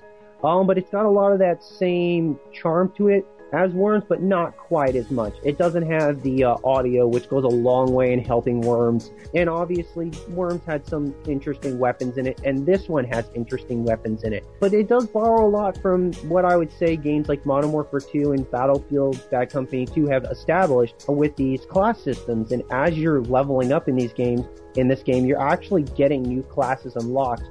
And what this does is it gives you a different weapon loadout, and it also obviously unlocks that weapon, so now you've got a new weapon that you didn't have before. There's, I think, 48 weapons, and there's 17 classes to unlock, and the weapons are divided into all these different types of categories, like heat, or ballistic, or nuclear, or even experimental, and they're all so bizarre. I can't express how much it's fun to just unlock these weapons, just see what the next weapon's going to be like. You know, one of them could be like you're chucking a bomb that's literally like a little mini nuke. Another one could be this little plasma ball that goes through solid objects and then explodes. And they've all got their own little perks and stuff. And on top of that, and I don't recall this being a feature in Worms or Lero, you are a snail, so you've got a shell, so you can press the B button and defend yourself with your little shield, and you'll take less damage. And of course, there's the ninja ropes and jetpacks from either Lero or Worms, take your pick. And it's fun ninja roping all over the place. You can even ninja rope other players, enemies, pretty much anything, and just swing all over the place. And they go really, really far. So it's a fun little game. It's obviously it's a bit more expensive than Applejack. I can't express how polished this game is. There is some palette problems where I had difficulty seeing markers compared to what colors were in the background. The colors are a bit too much garish and not high contrast enough in certain levels. But overall, it's an extremely polished title. And if you're really looking for a cheap online game to play with people, if you can get your buddies to buy this, you will have fun with this. Now, the downside to that is there is no private mode that I could see. You do have to make sure that all your buddies get into your game right away, and you're kind of booting people that aren't your friends. So that's kind of a shame. And there is no fighting against the snails as bots, which I kind of found was a bit of a miss as well. But there's just so much here. It's hard to complain about a title that has $3 and has put so much care and love into the creation of this title, and done a title that a lot of people won't know from the PC, Lero, just very, very well. So there you go. 2 games. So Applejack, which is 80 points, and Snailian Invasion, which is 240. So that's a 240-point game. So, Chinny, what do you think? Applejack. I thought it was funny. I thought it was funny, and it made me laugh. But yeah, I thought it was fun, but nothing. I didn't buy it or anything. I just kind of thought it was a bit of fun. Nothing that lasts too long. What was the snail game called? Snailian Invasion. Yeah, I wasn't a fan. Because I thought because I like worms and stuff, but just wasn't a fan of it. Didn't feel like nothing about it. I just thought it was weak. Yeah. I sort of have to agree. What do you think, Duke? Strangely enough, that's almost exactly how I feel. It's the Applejack game. Actually, I really liked it. I actually bought it because I thought that was a well done game. Oh, you did buy it? Yeah, I did buy it. I don't think I'm gonna play it a lot, but I really wanted to reward them for making a good game, and it had cute charm, and it was wacky and silly, and it wasn't very clear at first what you're supposed to do, because at first, a platformer, you think, okay, I'm going to get to the end of this level or something, but the level ends when you kill all of the monsters on it. So once you there's always an even number of washing machines and or pandas because you're throwing one at the other. So once you throw all of them at each other, then the level's over. And there's some cool stuff because you drop down at the bottom of the level and you drop in through the top. That's interesting. And it's cute and it's kind of funny. He starts out. What is it? I got to go get my dog. Yeah, he's lost his dog. Mountain. Yeah, and then it says end of story. So that's it. That end of plot, right? And it was, I thought that was pretty funny. So yeah, good job on that. Nice little game. Worth 80 points, definitely. And the other one, first of all, I don't understand. You can shoot and you can dig, and I have no idea what the digging does. I played it for 10 minutes, and I still don't know what that digging motion is all about. No, and you can use the bungee rope. Right, I used that a little bit. Which is like an elastic band, though. You see, in Worms, you can control the length. On this, it was just... It's always about worms, isn't it? Yeah, but, if you make a... Kind of Spider-Man-like. Yeah, it is. You've got to... you could get some momentum going, but it was really hard to control. I didn't find it that intuitive at all. No. Yeah. So, that game wasn't really all that great, I thought.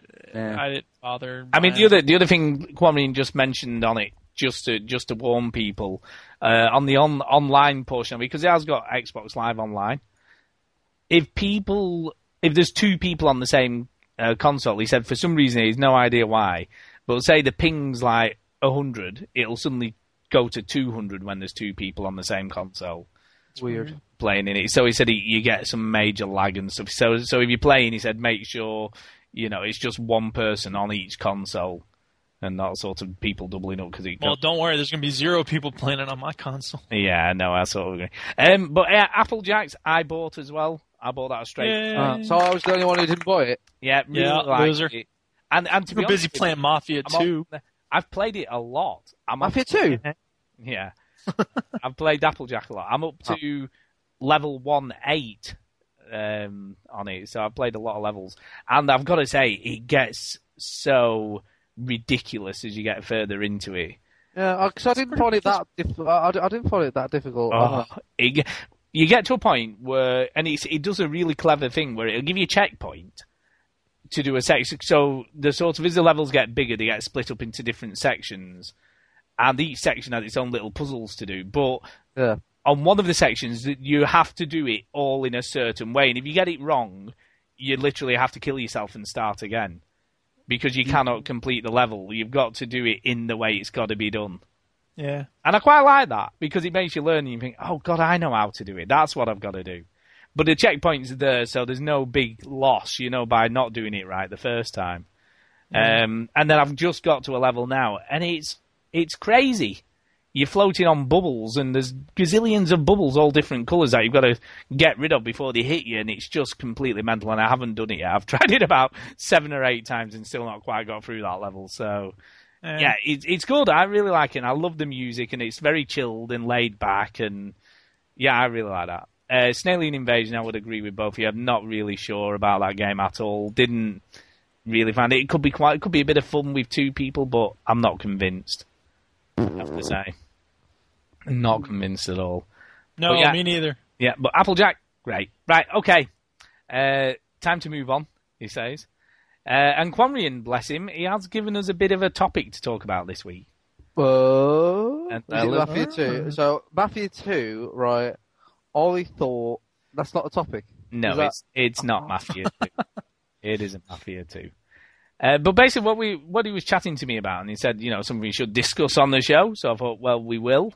Okay. Because it seemed like quite a good idea, was sort of how games teach you to play them. And I don't necessarily mean teach you as in press X to jump. You mean like tutorials? Jump, or a tutorial, but more how a game shows you how to play it without doing it, more subtly. Sort of more subtle ways. I mean, a good example is Limbo, which doesn't really have any on-screen instructions at all, but you still learn how to play that game. Yeah, but you learn how to play it through experience, like of other games, surely, right? Like if you've played, any other platformer in the world, you have the basic fundamentals of how this game works. You go from left to right. In the other cultures and stuff, would that work? Because you don't, in English, you read it from left to right. Maybe it's like a subconscious decision to go. In Israel, then Limbo works from right to left. Or in China, it would go from top to Up down. and down, baby. So it's like Kid Icarus. There is an achievement for going the wrong way in Limbo, I guess. But I just think that you only know so much about Limbo because platformers are so integrated with gaming now that like I could give that to little Jimmy, and he's played N+ and Mario and stuff, and he instantly knows what to do with it. I wouldn't give it to him because it might give him nightmares. But here, defeat the big spider and don't get eaten by the bear traps. There are subtle things that I think Limbo does that maybe we also pick up subconsciously through just looking at it, but we don't realise. Well, that's what subconscious means. I'll just carry on. Right. So he reaches for stuff. The little boy reaches for things that he can grab. When he goes near him, he reaches for it. And I think that kind of desire to he must be able to interact with that because he never tells you that you can push things. So I just think that sly things like that, maybe that would work to help people that don't understand it's its own language, I guess. Yeah, it's something like reinforcement. I mean, one of the interesting bits for me is when he tricks you into doing the wrong thing. For instance, there's a part in the game where there's sort of like pneumatic presses that come down from the ceiling, and you jump in the middle of the first one and it misses you, or it stops it, or whatever. It doesn't come down, basically. It doesn't come down, but when you jump in the middle on the second one, it comes down on you. So it almost tricks you into sort of doing the wrong thing. Cause there's also like traps that you can't see, and then you walk across, and like a trap will swing down and eat you, and then you learn through death, don't you? So it does do that. I mean, what do you think, Duke? I mean, what do you think of the good games that do this? Well, I'm a one-track record pony type person, so I always think of Ico, because in that similar type of way, there are certain conventions that we're used to, but then, the best games take it to the next level, but they walk you to the edge, and then they say, look at all these other possibilities. And I think that, Portal's another good example there, like they sort of took you step by step, but then it's also... they're teaching you about momentum, and they're teaching you about the way physics works, to be quite honest, and you're learning it in a very intuitive way. Teachers get sick of hearing this old saying about, tell me I forget, show me I remember, involve me I understand. And I think that's true about a lot of video games. And there's this guy named Paul, I think his name is Paul G., who wrote a book about like what video games can teach us and how teachers can learn from video games about helping students and helping young people, especially through the effective use of repetition. Because I think most good games do use repetition to help teach people about stuff and taking us through the steps of variations on a theme and not immediately going from one skill right to another skill, but rather building on the skill that came before it. And you just put a little bit more on the plate, a little bit more on the plate, and that's how you can get person to a very advanced skill set. I mean, what's interesting with Ico, I mean, is it all in Japanese, I assume, the sort of talking? Well, that's the other thing that's very interesting about Ico, and I would argue Myst does a good job with this too, although there are the little books you got to read in the library. You know, I think a lot of great games, and I think Portal is a good example of this too. You know, the more you depend on language, I think, in some ways, the less universal it becomes. And if anybody read the book Understanding Comics by Scott McCloud, there's a really interesting section about this because, you know, icons and images, and I have to wonder if maybe there's not some subliminal connection or maybe even intentional connection with the word ico, I-C-O, and, you know, the concept of iconography, because they're, you know, the two main characters, the little boy and the girl that he's dragging around, they do not speak the same language. So he's like, "Are you okay?" And he's speaking in Japanese, and she speaks this other language, which I have no idea what it is. I think they may have just made it up. And so they can't communicate with words, so they have to communicate in other ways. And they do. There are other ways of communicating, obviously. And it's a very interesting exploration of all of that stuff in the way that the game mechanic works. And it's a thing that goes beyond just, you know, talking or the standard ways that we communicate with each other. And I think the games, you know, that in some ways it's a metaphor for games themselves, because the best games do communicate on that deeper level, and they bring us to a different kind of understanding. It's funny how you talk about, like, there's other ways to represent language, and depending on language.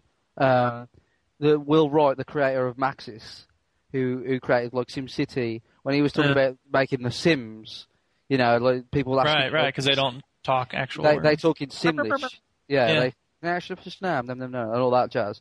Sure. He, you know, people ask him like, why don't they talk English? And he says, well, that's not what the game's about. You know, the game isn't about like having conversations. You know, the game is about like life. You know, it's about like earning your way and seeing what you can do in a short space with you know, like trapping people in a swimming pool with no exit. Like, no ladder. But it's like what would happen if you could see life in a manageable form. I mean, we all see life, but it happens so slowly to us that it's hard to kind of comprehend. But if we see it in this very small package, you know, what does it mean then? You know, like all of Will Wright's games seem like an experiment. Oh sure, like, you're literally watching a petri dish, you know. Yeah, like you know, like Spore is one of his. It's an experiment. It's like it's an evolution, you know, of a creature, but it's also an evolution of a game, and it's also different games, and it's just interesting how he mentioned that, like, you know, language is such a barrier for so many games that he took it away, stripped it away completely. Yeah. But I don't think Portal's a good example, because part of the charm in Portal, though what you do in the game is fun, you know, making portals and shooting, jumping around is fun, and I'm sure people can understand that. Anyone who lives on Earth and understands basic physics, that thing. I think the test will be, if you turned off the sound, would you still be able to play the game? I think you could with Portal, but like you would take the charm away of Portal. You know what I mean? It would be just as freaky to find the behind the scenes. The cake is a lie scrawled on the wall as it is with sound, but you wouldn't get GLaDOS. And I think a lot of people, when they think of Portal, is that connection they have with GLaDOS, that love-hate relationship they have with their friend and enemy at the same time. Yeah. And I think that's so much about Portal. I think it would be possible to do something similar without having actual words, but I think you're right. It wouldn't have nearly as much charm. You wouldn't have nearly the same connection. But I think it could be interesting to have, you know, like buzzers and sirens, or like, you know, a flame suddenly appears over here to show that she's angry or something. I don't know. Because, I mean, in a way like that, you know, when you think about like aliens, you know, Ripley and the aliens are communicating in some ways, right? And there is some, you know, when she meets up with the Queen, like, she does have a moment with her, you know, and it's like, get your hands off her, you slimy bitch, or whatever it is. But you see, I think for me, one of the interesting, and it's sort of more of a series of games than anything, is the Lego games, which I think, you know, there is no language at all in those games, and I think you understand absolutely what they're trying to convey, you know, emotion. But that's dependent on having watched the movies, isn't it? To a certain extent, yeah. I mean, knowing the stories makes a big difference. You can understand what's going on. But you can still get the basic idea. Yeah, it's true. You know, and it is that sort of and the noises, even though they're not words, they really convey exactly what they need to do, and I think sort of that. And the other one that sort of springs to mind for me, you know, although it wasn't the best game in the world, was Mirror's Edge, which obviously did with all the red areas you knew were areas that you could interact with. Right. Yeah. And that's, I think, some of the biggest challenges, too, is that, okay, the person making the game has a certain understanding of the types of icons and symbols that mean certain things. And the best games, like Limbo, the thing where he reaches out a little bit, the hope is, and I think it works, that the player will immediately understand what that means when he does that. And in Mirror's Edge, right, when you have and they go through explaining it in the demo, I think, or the tutorial, whatever it is. Yeah.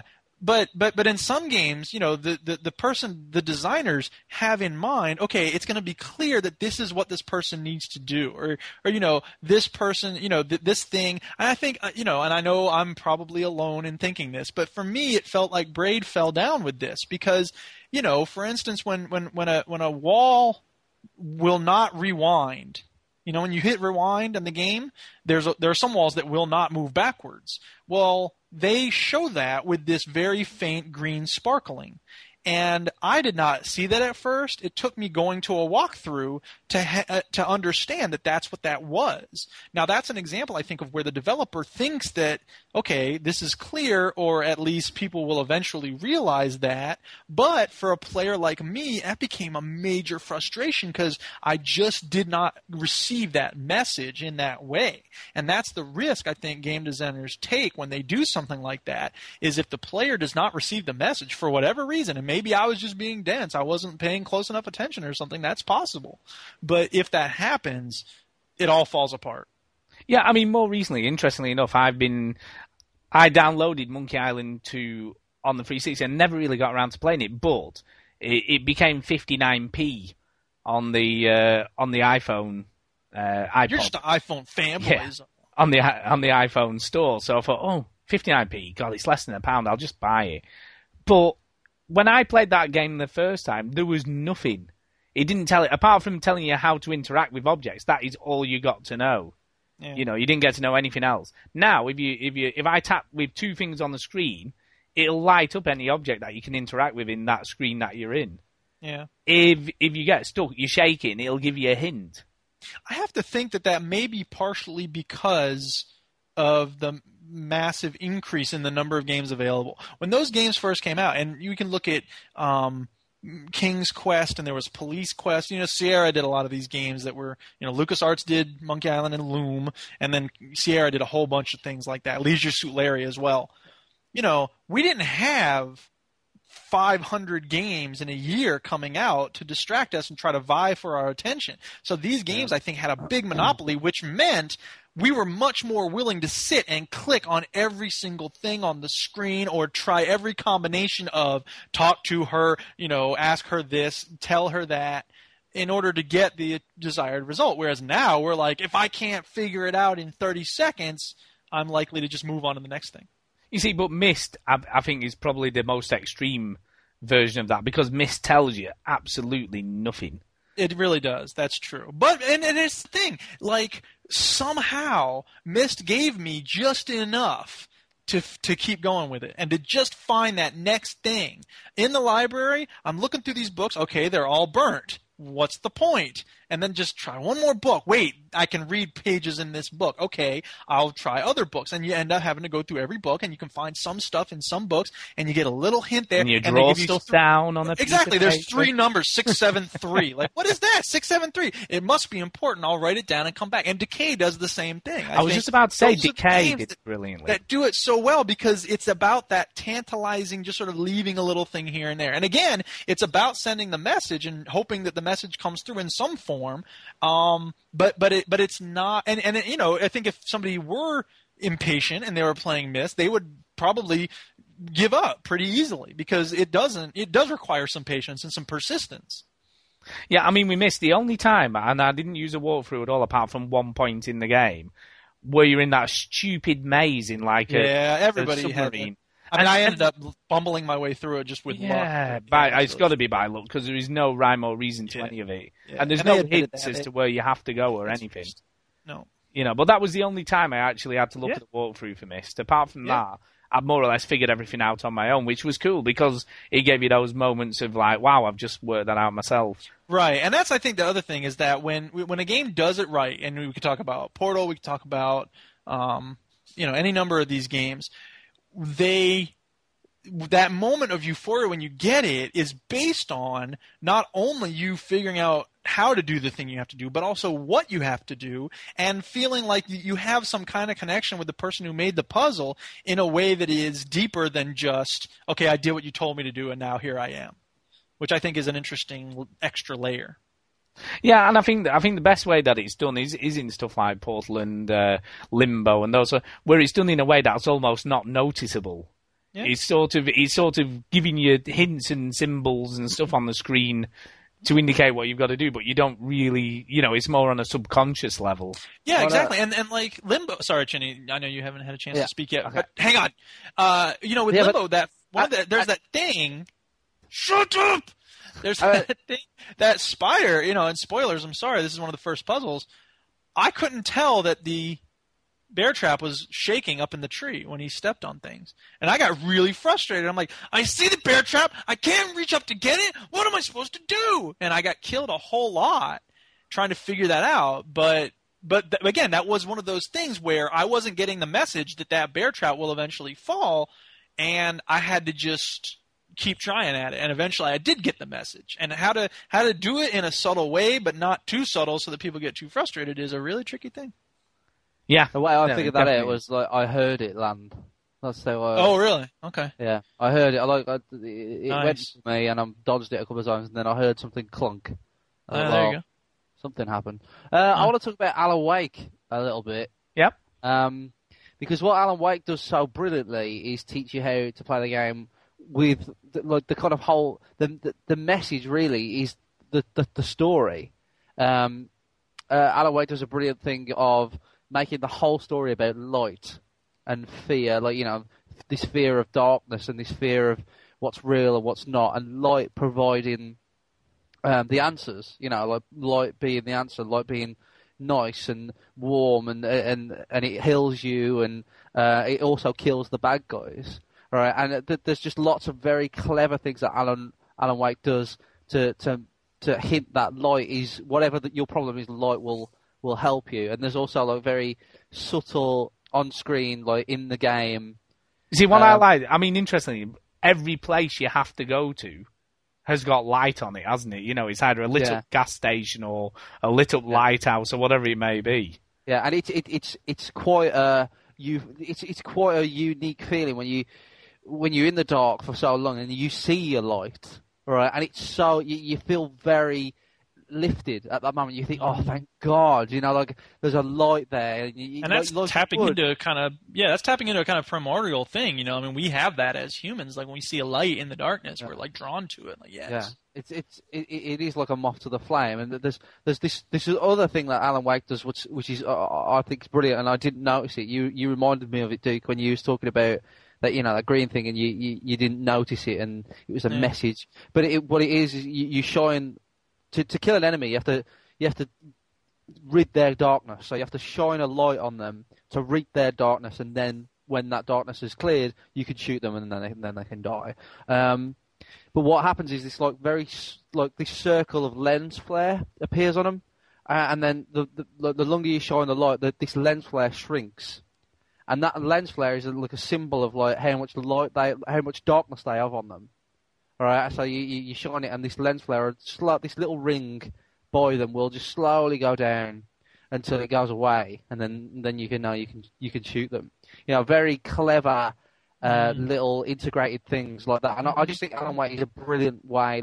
It teaches you just throughout the game. Everything.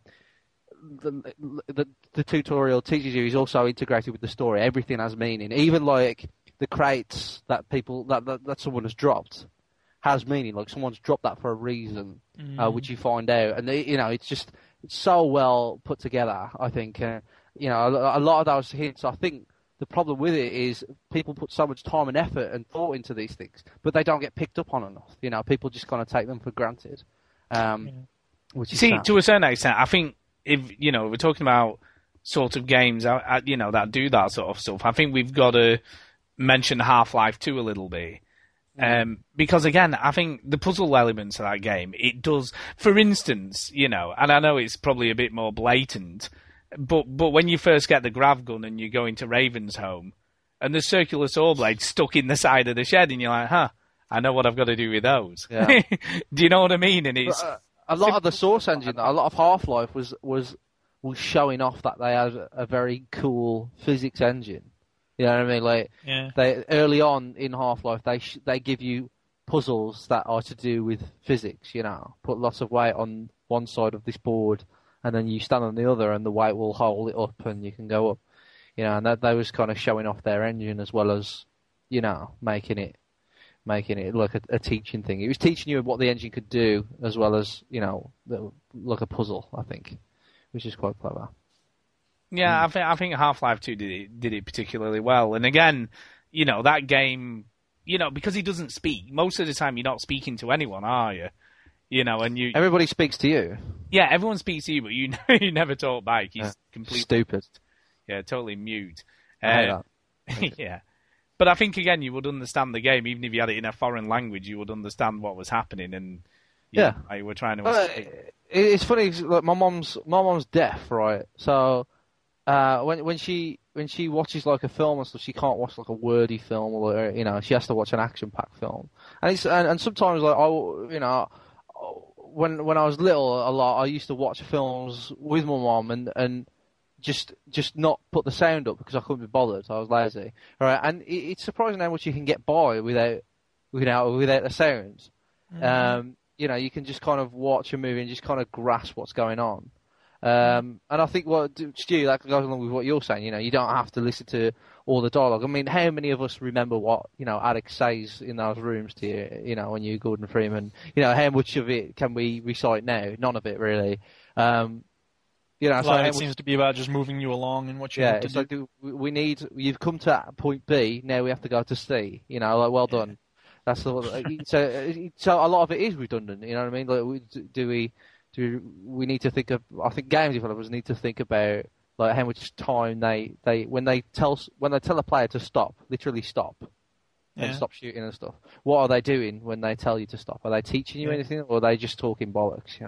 Right. And I think a lot of times they have an inflated sense of their own mission, and it's like, well, this is the way it's done. You do a cutscene now, and I mentioned earlier that it's about taking away control and giving it back, and I think the two are very interrelated, and that it's very dangerous to go overboard with it. And I think for instance, I'm close to giving up on Lost Odyssey because it's like an hour between save points, not even checkpoints, save points. And it's ridiculous. I'm not going to be bothered to watch. Again, if we want to watch a movie, we'll watch a movie. And yeah, I think what developers need to do now is move away from some of the hand-holding. That's not hand-holding so much as when I say that. I think what I mean is they've got to stop trying to spell everything out for us. They need to be more subtle, I think. Yeah. But there's also a danger in taking that too far too, because if a game, like there's some games, Far Cry 2, my buddy Tom Bissell and I were talking about this, and there are some parts of that game where you have absolutely no idea what's going on. And there are other games I'm sure you all have played that have the same problem. And it's because they're trying to be subtle. They're trying to be like, well, you're in it, and like that you just got to keep track of who these people are. And it's very hard to do sometimes. So it can be dangerous to be too subtle, because then there's a chance the person's not even paying attention to the story anymore, and they're just sort of letting all these names go by them, and they're not connecting to any individuals. Yeah, no, I think I agree with you. I think they've got to try and be a little bit more subtle, and stop ramming everything down our throats, as sort of too much dialogue and, not enough sort of atmosphere and character. Another thing, I think they can play good music like this. See? And then whatever they're trying to teach me, I'll pay attention. You know what I mean? Yeah, there you go. Pay attention, Mike. Brilliant. So what you're saying is I should play that in class and everybody will be riveted to what I'm saying. Definitely. Yeah. A gerund is a verb form ending. By the way, that's in Mafia 2. Mafia 2 is a game that I like. Yeah. You see, what's interesting? I think Silent Hill Shattered Memories does it quite well because you hear sometimes what he's thinking as opposed to him interacting with people. Yeah. Yeah, Batman does that as well. Like, yeah, you were just talking about that I mentioned that on the RC's connection. I think no joke. Now Mafia 2 does it a little tiny bit as well. A tiny bit. Someone thinking instead of talking, it just makes so much more sense, and it's just it stops the game from looking stupid. You wouldn't.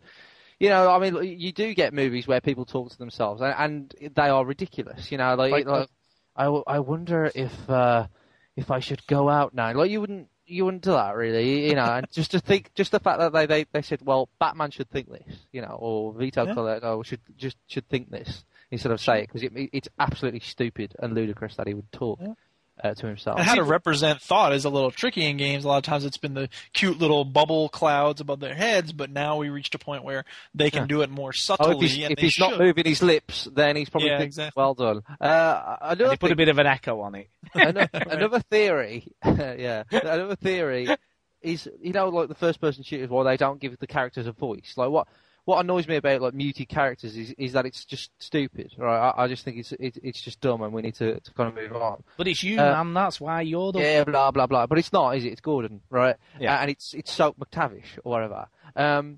So Call of Duty, for example, right? In Modern Warfare 2, you haven't played the single player, have you, Stu? Nope. But your character doesn't talk. Like in every Call of Duty, he doesn't talk. But you do see a character that you played as in Call of Duty 4 called Soap, right? So you're seeing the character that you played as in 4 in Modern Warfare 2, and he now talks, he has a haircut, he has muscles, great, good for him. And then, spoiler alert, you play as him for the last couple of missions, and then he doesn't talk again. Why? Yeah, it's really going all over the place.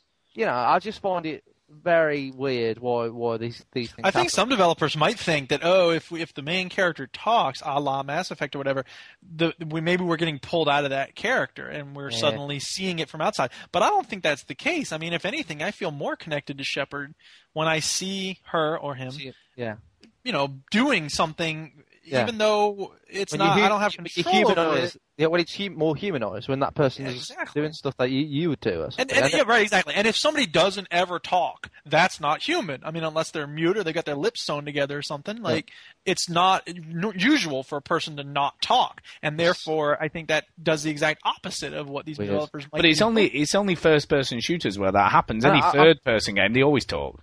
No, Dead Space, right? So Dragon Age. Oh yeah, but he's not. Well, he's not one really to talk to, has he? Apart from his. Yeah, sure he does. Get off, you stupid alien! Yeah. No, people talk to him. People talk to him they all do. the time. You're right. They do. Dragon Age. And in Dead Space 2, he does have a voice now. He has all of a sudden. He just had something in his throat during all of Dead Space 1. Sorry. There's a monster behind you. But what I was going to say was, Duke Nukem talks, right? All the time. All the time. And I think but sometimes developers are worried that, like, if the main character you play is talking, that they won't realise who's talking.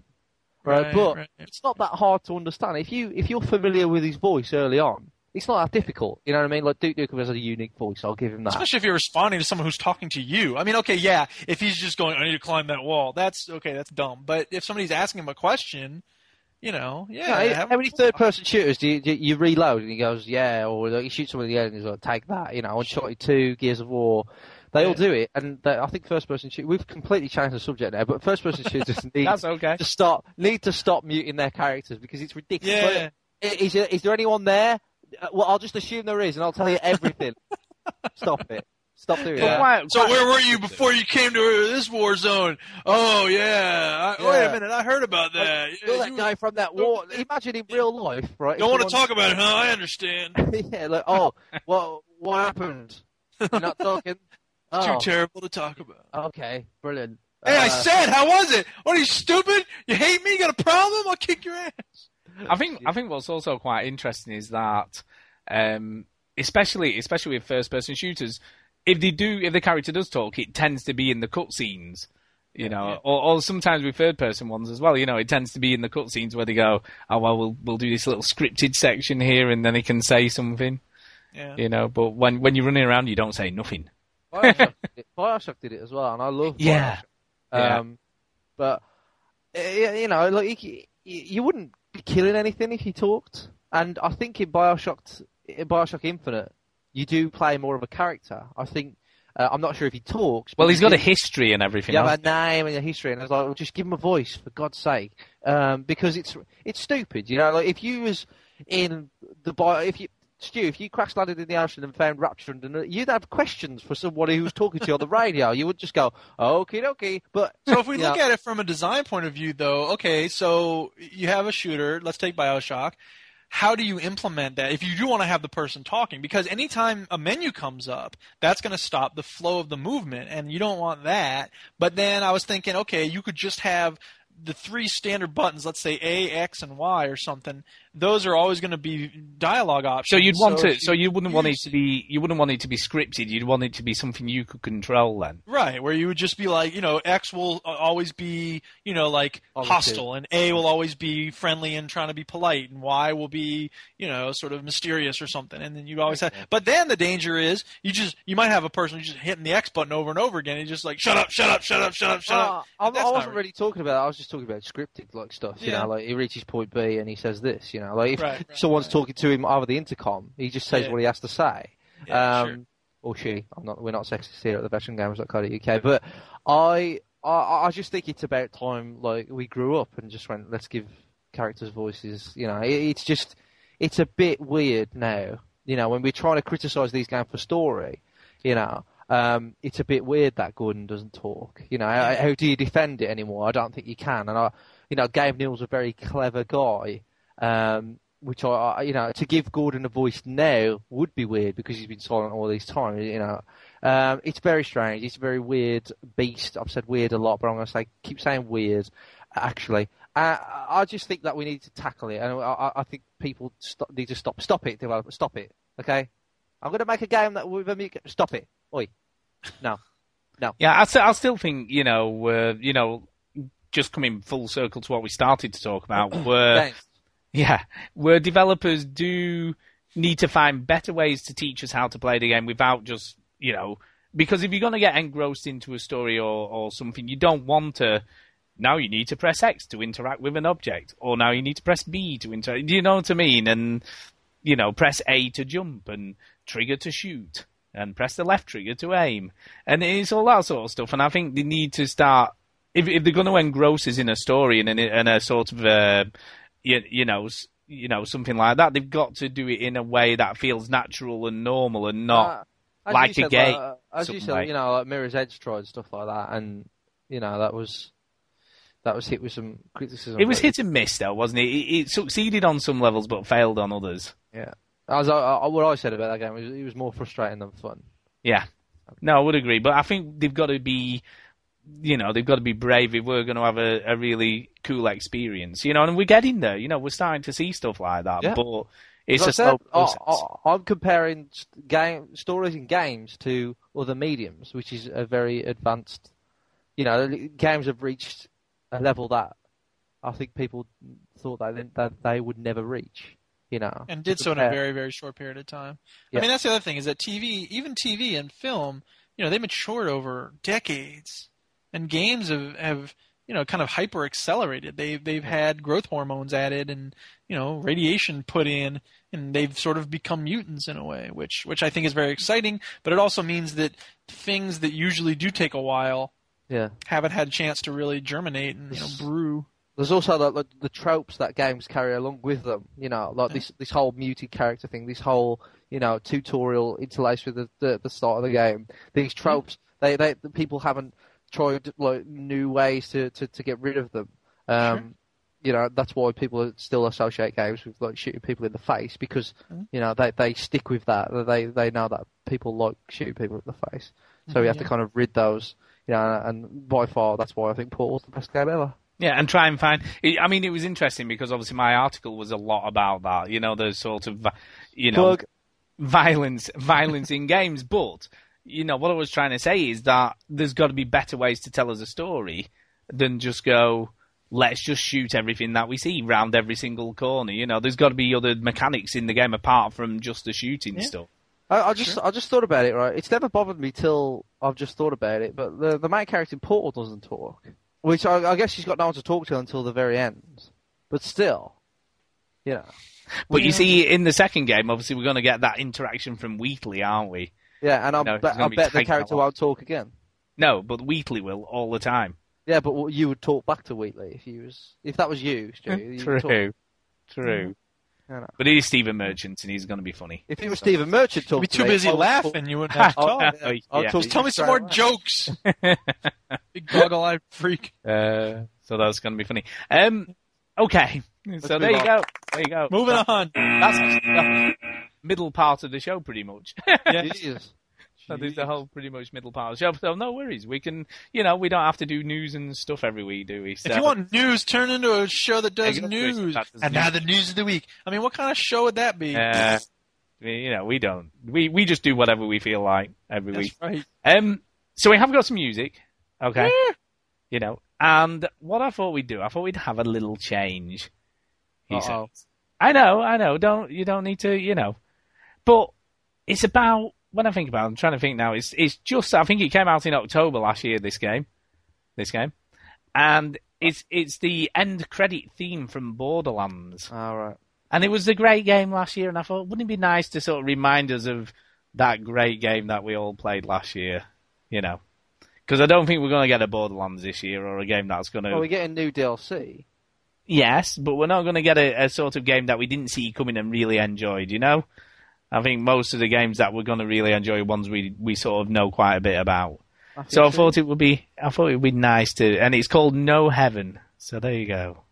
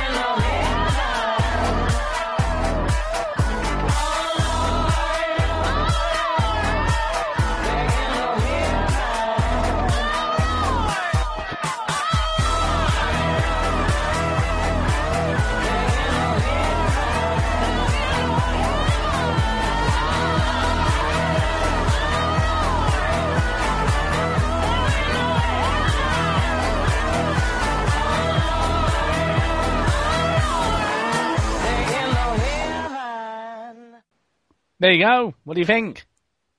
I really like that song. There you go, you see. It comes from a person named DJ Champion, sometimes calling herself just Champion. And that's from her 2005 debut album, Chill 'Em All. There you go. I think it's a great tune. Yeah. And I think it check sums out up more. Borderlands. It's, completely fitting with the game. Yeah, definitely. It was also used in the end credits for Army of Two. Really? Yeah, well, we Yup. didn't like that much. Nope. God, better in Borderlands for sure. Still, the first one was better than the second one because the second one sucks balls. Yeah. There you go. Now, we have got some emails, but before we get on to those, there is a little bit of news I wanted to just touch on. A tiny bit of news. Yes. It isn't actually that tiny. It's quite a big bit of news, but all right. doesn't really affect us much. Real Time World, yeah, they have shut down the service last Thursday. Shut them down. The plug. Wow. I guess they're not going to sell 1 million copies, huh? I guess they're not. That's sad, isn't it? That's very sad news. It is. Are I mean, you this sarcastic? I mean, No, I think it is really sad. I think that's it is really sad. It's super sad that they spent all that time trying to make that 5 game. years. 5 years. And they would have been all right if they just made Crackdown 2. I'm not saying that Crackdown 2 would have been a better game. But it would have been better than the Crackdown 2 that we've got now, surely. But it's just sad. It's like I think where they went wrong was their purchase model. Like how they went about buying credits, like in-game credits. No, I mean time and stuff. I think that's a bit weird. I don't think PC gamers jumped on board. It wasn't that. I mean, and also the game was a bit dull. No, I mean, what's interesting, one of the developers from Real Time Worlds literally wrote a 3-part blog as to where it all went wrong. There's a guy called Luke Halliwell, and in his article, he said, don't get me wrong, he said, I realised the game had flaws and there were issues with the game, but he said the game wasn't the issue. It was all the politics that went on behind the scenes. So it's sort of, he said, we got given all this money, because we suddenly had all this money to develop a game with, and they spent it on managers who had meetings about meetings. And he said they literally just lost focus on what they were supposed to be doing. And he said that's where it all went wrong. And one of the most interesting things that he says is they had QA people who were meant to be going through the community forums, the beta forums, beta, whatever, looking for all the glitches, what people were putting down were the problems that they were having with the game, so they could fix those and make it a better experience. But because of all the interpolitics, they were saying, no, the QA need to be doing this, and it should be the community people who were doing that, and then nobody did it. I still think that like the business model they used was so strange, and I don't think PC gamers adopted to it very well. I think we're trying to say the same thing. That they made a lot of weird choices due to obviously what you're saying. The managers like lost in translation type of stuff, and a lot of weird decisions went along the way, and it's sad. It is truly, honestly sad that a British developer has gone under like that, and so soon as well. It's just. Do you know how much money they spent on developing that game over the 5 years? Double digits million. Of money. About $100 million. $100 million. $100 million. And they said they had so much money, they just didn't know how to use it properly. And they got so big so quickly, but didn't have actually the game to back it up at the time, and they sort of had all this money but didn't really know what to do with it. It is, I mean, you should go and read it. It's really a very interesting article, about that. But, I mean, going to the more gamer side of it, what about all the people who did buy the game? Yeah, that would piss me off. You know what I mean? Can't play it anymore. That's it. It's gone. And there's no single player. Is that right? It was all just an online experience. That's it. Online MMO. 3 months. Yeah, that's 3 months of game. Wow. I mean, they're all coming, demanding the money back and saying, how do we get a refund? And the official line from the receivers or whatever was, you'll have to speak to the retailers and go through the normal channels. So meaning you're not going to get your money back. Sorry.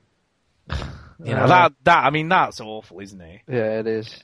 I mean, for instance, can you imagine you bought Modern Warfare 2, and then 2 months after you got it, they just pulled the plug on the I've only got half a prestige. What are you doing? Do you know what I mean? And it is like that, isn't it? You know, it's like they've paid the money for that game, but they can't actually play it any other way. They can't play it at all. That's it. It's done. Now, there is potentially some light at the end of the tunnel. There is potentially, because Epic apparently have shown interest in buying the rights to the IP and whatever. So whether they'll open up the servers again or tweak it and start it up again, no one really knows. Well, but that's what happened with Hellgate London. Remember that? That was an MMO. Yeah, that was another one, wasn't it? And it went under very quickly. I'm not sure why. I think it was just poor connection issues and stuff. But yeah, some other company, I think it was a German company or Swiss company or something. They just bought it and ran it. You know what I mean? They didn't develop it. They just looked after it. I think they just went, well, we'll keep it ticking over. Yeah, I mean, he said what was interesting. He said he said another thing he said in his article is they just didn't ask the right questions because nobody knew how much. He said they would ask how much did it cost to run the servers, and they would never get an answer. He said, so we were asking the questions that we need to ask, but we never got any answers for it. I mean, it's not, what's interesting, his article, even though he's sort of saying that it wasn't the game development that was the issue, it was sort of how it was managed. He doesn't come across as being bitter. You know, it doesn't come across as sort of just having a pop because he can. Do you know what I mean? He comes across as being quite balanced about, you know, and just brutally honest about why he thinks, you know, it didn't work out. Yeah. You know, it is quite sad. It is sad. You know, and it's another one, isn't it? Another one down the pan. Another British developer. And down the pan. Yeah, the only other thing I would just wanted to quickly mention, I know I keep sort of mentioning other stuff, but Ninja Theory... You like Columbo? I know. Just one more question. Ninja Theory, they've been given the development duties for the new Devil May Cry. Oh, the Devil May Cry. This is caused what do you think of that? Shitstorm, this It has, hasn't it? Shitstorm. People are like, he doesn't have white hair. How can he be Dante? He can't be Dante because he doesn't have white hair. Shut the fuck up, please. All right. Devil May Cry has had a good run, Stu. Right, Yep. It's had 4 games. Definitely has. And I think fans of the series enjoyed 1, 3, and maybe 4. But if you're like me, I didn't really like it, so maybe a reboot would introduce new people to it. Look, it's a reboot, right?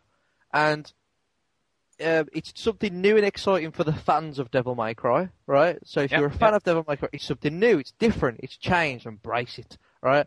But if like me and Stu, you didn't like Devil May Cry 4, and you thought it was overrated and half a game, then it's something new and different, and it might bring us on board, and we'll be like, oh, okay, I'll give this Devil May Cry a go because it's completely different, and it's a British developer. But do you know what's interesting? It's Capcom are definitely teaming up with a lot of Western developers, aren't they? They're moving away from Japanese developers for stuff. Yeah, you know, we've already had Dead Rising 2, Canadian.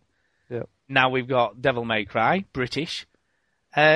I think they're making a really good move, Capcom. I think they're doing the right thing because they've had a really big lull, haven't they? But, you know, over the last few years. Something worries me about that, though, because look at Capcom's Western-developed games of recent years, or year. Was Dark Void, I'm assuming? Yes, it was. Oh. Right. And something else, a reboot of an old game.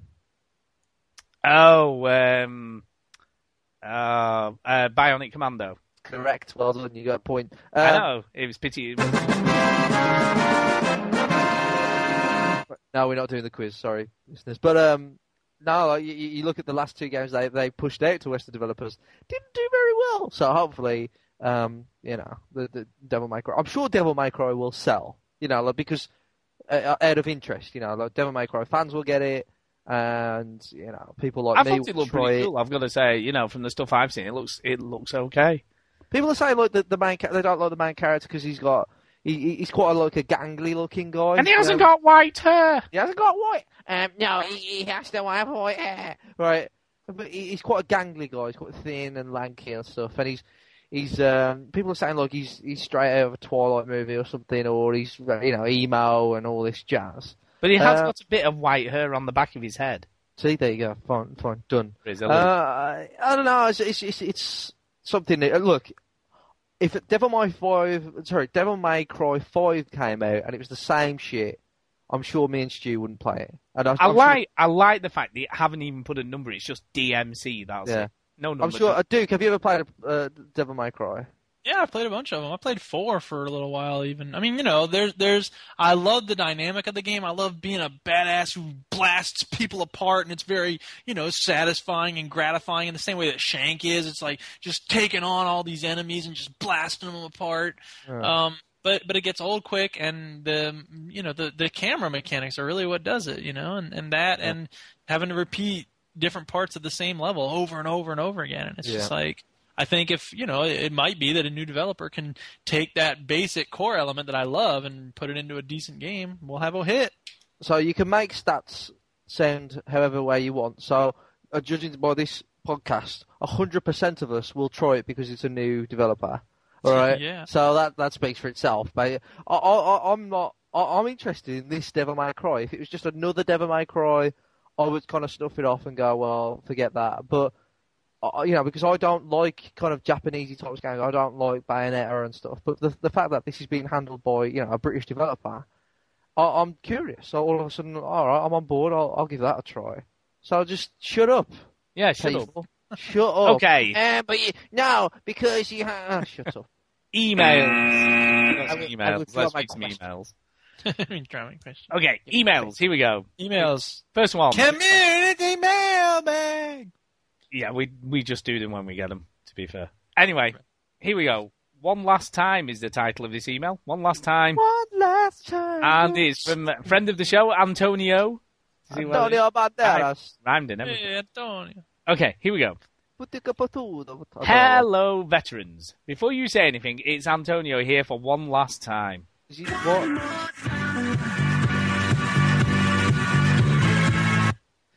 Since my emailing again. I know. Since my last email was at Duke, here is one for Chinny and Stew. Oh. If you remember, I'm a big Dead Rising fan, and I have Case Zero.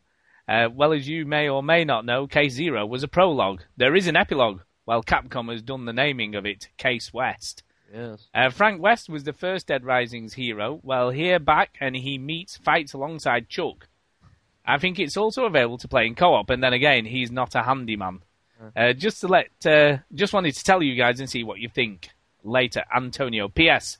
Don't worry, I won't bug you again. Oh, you can bug us whenever you want. I said that. Bug us you whenever. Bugging us. That's fine. Yeah, that's fine. We don't care. You can actually only send an email one more time. Yeah. Yeah. So Case West. Yeah, Case West. It's an epilogue. I mean, Case Zero did very well. Sold a lot of, digital copies. 300,000, I believe, maybe. Yeah. Biggest selling arcade game of the year, and yeah. They've promoted these two games better than they've promoted the actual game, which is also quite rude. I'll see. I haven't bought into Case Zero only because I've got other games to play. I'll definitely play Dead Rising 2. I will. So I'll try Case West if I play Dead Rising and think I want more from it. You know what I mean? I want to play more because from what I understand, Dead Rising 2 will be co-op. It will have multiplayer. So I think Dead Rising 2 will be enough for me. But if I play it and go, I want more. I want Chuck and Frank to team up and kill some dudes together and stuff, or it's offering something a little more than that, then I'll pick it up. But I haven't. But Case West is coming out after the game's released. That's what I mean. Like when I played Dead Rising 2, and I'm like, I want more of that. But I'll play that. I want to find out what happened to Frank West. Yeah. Well, it's actually not about Frank. It's about his brother Kanye. I'm really happy for you. I'm gonna let you finish. But Beyonce had one of the best videos of all time. He's totally right about that. Beyonce's video was way better. It never had anything to do with Beyonce. She was just dragged into it by accident. Yeah. Beyonce's face. What? Thank you, Antonio. That was very kind of okay, next one. Hold on, are you going to get it, yes or no? Probably, yeah. I like Case Zero, so okay, yes, probably. Done. Anyway, next one. Here we go. What's the next one? Shall I read it? Do you want to read it? RP Google? It's a wall of text, so you've chosen it. RP Google. Oh, Yeah, right. it's from our friend of the show, Richard Primrose, otherwise known as Skullduggerer. So, RP Google then. Is that his other name? Other names? He like a Wu-Tang Clan I have member? no got idea, 17 but he's names. guessing. RP Google. Who knows? Okay. Old Yeah. Dirty Primrose. Okay, go. Okay, guys, straight into it. Painting a Mario mural on J-Boy P's wall and don't want to do Bowser or the poor lad will have nightmares. Did some street Better dance. not be just a random collection of things you send to a podcast. That would be stupid. Yeah. Did some street dancing for the Skullets and they were well impressed. Pims makes a surprisingly good ingredient for browning of lamb chops. Chump chops. Yeah, sorry. Bit of a mouthful. Redwood Original Boys are back in town and all hell's broken loose in this hizzle. Looking forward to Carl Pilkington's doing, what's that? Phileas Fogg. Why is Really? he? Around the World in 80 Days, Phileas Fogg. There you Oh, go. that's right. Yeah. Oh, yeah, he's doing that thing with Scott. He's doing An Idiot Abroad, it's called, and basically he's visiting the 7 wonders of the world and letting us know whether he thinks they're wonderful. And how unimpressed he's going to be with all of them. Exactly. They promoted this in one of those audiobooks. Oh, it's going to be brilliant. Anyway. I think I read something in a supplement somewhere about his impressions of the Taj Mahal. I can't wait to see it. It'll be like 2 years before I get to see it, though. The clips I've seen look hilarious. There's one where he goes to he talks about the pyramids and he said, "The Great Pyramids." Stop right there. You know, why are they great? I mean, I haven't seen them yet, but like, I'll decide whether they're great or not.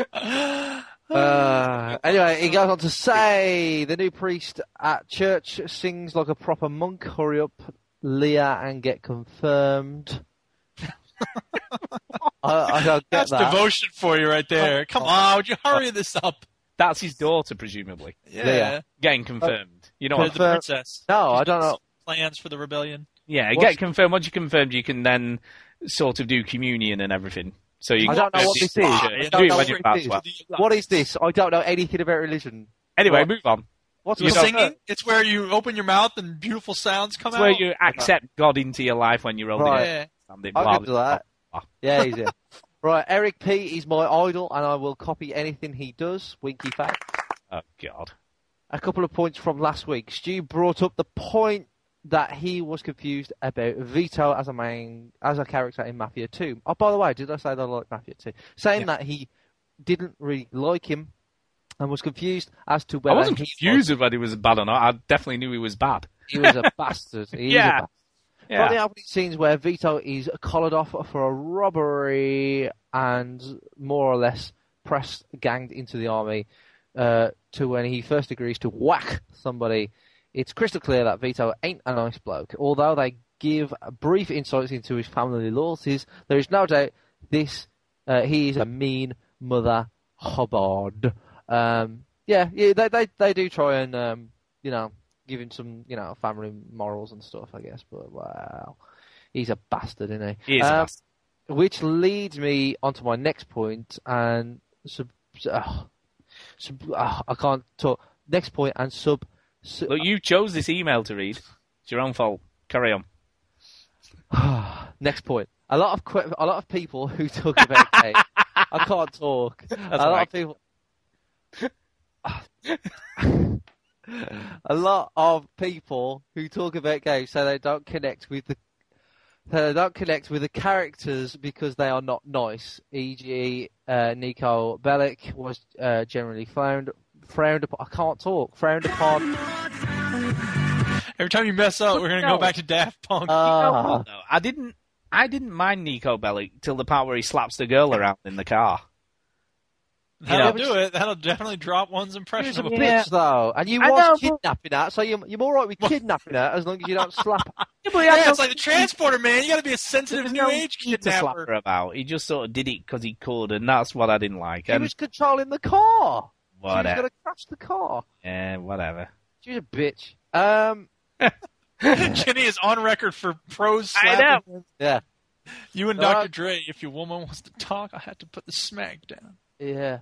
I'll break my foot up in her ass. Okay, Nico Bellic was generally frowned upon, whilst John Marston was embraced because of the whole family reunite. No, you see, that's not why I liked him because he had honor. You know, that's what I liked about him. I wasn't bothered about the family story thing. It was more the way he reacted to stuff that happened in the game. What you couldn't do with John, but what you could do with Nico, you couldn't check prostitutes, and you yes. know, the fact that he was married was a big surprise. You know, he had values, and that's what made him different. Nico was quite happy to kill, you know, a lot of people, and then question. John Marston seemed pretty happy about killing a lot of people. He did, but he had values though, and that's he did it reluctantly, man. Yeah, he had values. Yeah, did it because he had to. Yeah, and I suppose John had not a better reason, but he had a stronger force behind him. You know, he had the law telling him to do corrupt things. Yeah. You know, and he was more in a bind, whereas Nico didn't have, you know, bent policemen telling him to kill all these gangs, when he was just kind of doing it by himself. And I think that's why John, he felt, you know, he didn't feel as guilty killing, you know, some innocent people for some whatever he was doing. Anyway, my throat's killing me. I can't. I know you picked it.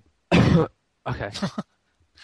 He goes on. That over and over again. Why is it that the character needs to endear themselves to us to make the game critically acceptable? Personally, I'd like to see more detestable lead characters. Yeah, he's just twisted, isn't he? He's just a bit weird. That's a little weird. Yeah. Weird. So anyway, moving on. Let's see more horrible characters. Also, can we have a Glum Chum update on what they think of Halo Reach, as Stu seems to be quite enjoying it on Saturday night? It was good. I've said it was good. You know, I'm still not jumping through hoops though, just because someone says I should. You know. Here's the hoop, Stu. Here's the hoop. I know. I know. Yeah. It's good. It's a solid game, but it's not blowing me away. Solid. It's solid.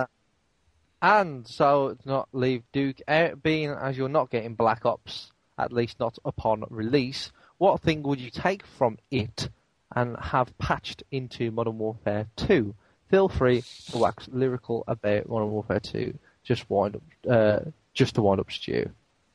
Well, Modern Warfare 2 is such a wonderful game, and I love so many different things about it. To answer your question, I don't think you can add anything to Modern Warfare 2 because it's so wonderful and brilliant and amazing. But like I said before, that gambling part of the game does sound kind of interesting, and I would like to see how that works out. But it'll probably be one of those things that's neat for a little while, and then you're just like, whatever. Not so bothered about it. There you go. Well done. Right, carry on. But Modern Warfare 2 is awesome. I do love playing it. That's it. Enough now. The wrong answer. The answer is remote control cars. Remote control cars. I did it in Frontlines. I didn't care that much about it. There you go. Loving your work, Hombres Skull. P.S. I would never have thought Quandrian was that old. Belated birthday wishes to the indie guru. Listen to an indie section on a rival podcast, and it was pap. There you go. What can we... I mean, seriously, what can you say about Subsequent. See, I can say the word now. Now the email's finished.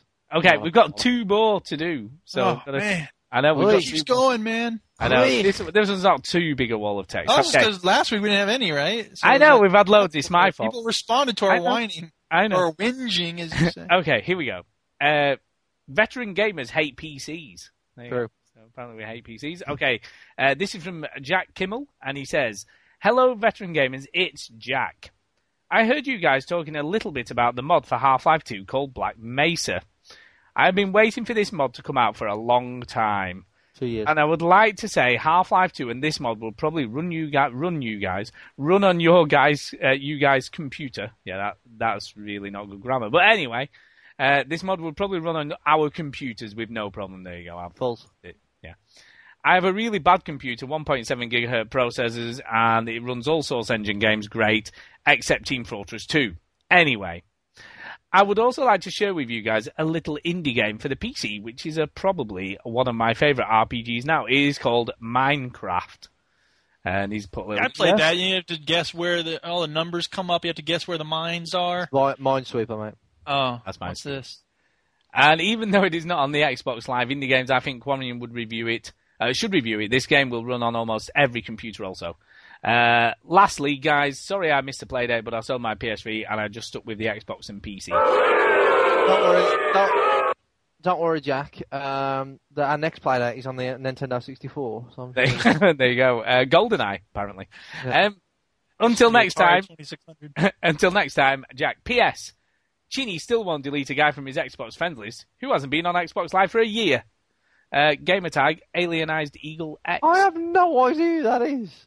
I have no idea who that is. I just looked at my gamer tags recently, and I have that on my friends list too. I don't remember who it is, but yeah, I've got him on mine as well. I think.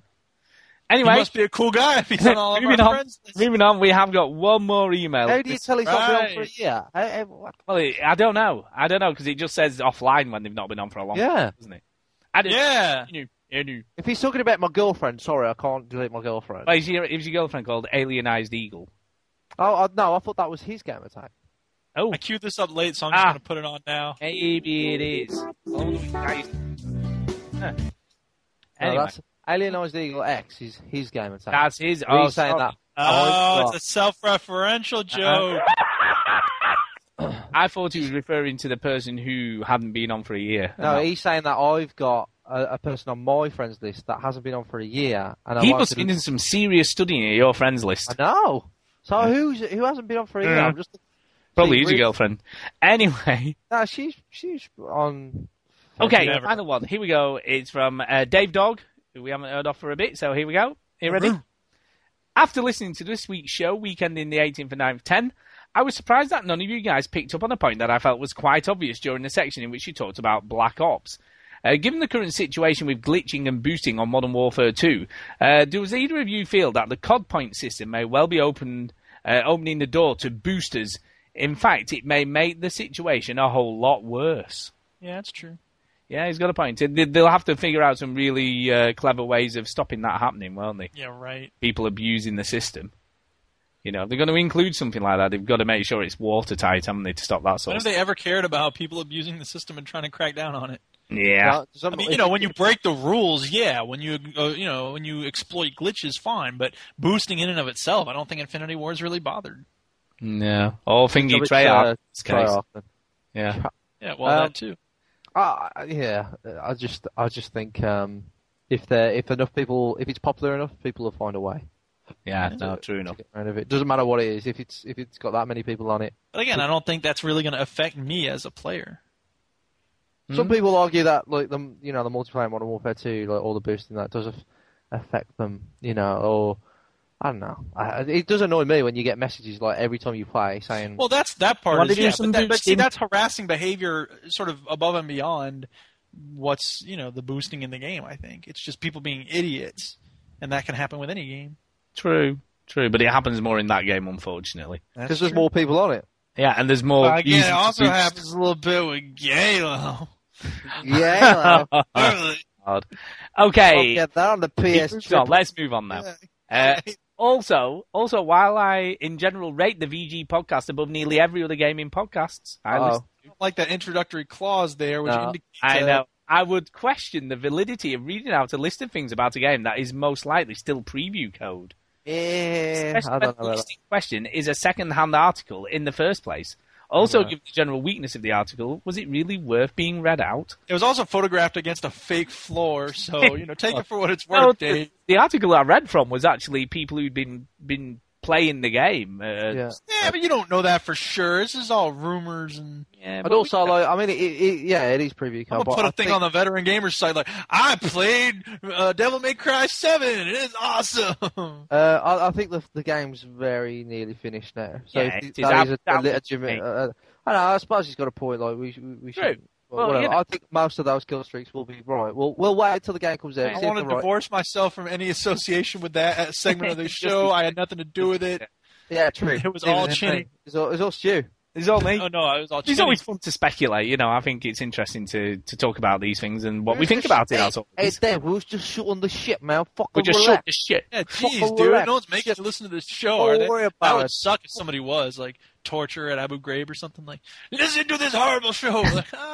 Apart from those 2 points, I would like to say how much I have and do enjoy the podcast. Nice. It's one of the best around, especially when compared to some of the so-called professional journalist efforts, IGN, for example. I love it. Why is everybody No, it's not on. Ooh, it's on, all right. What is everybody's problem with IGN? I love IGN. I don't know. I think it's just the first one that comes to mind when people are like, Veteran Gamers is as good as professional stuff. Like IGN, fuck that.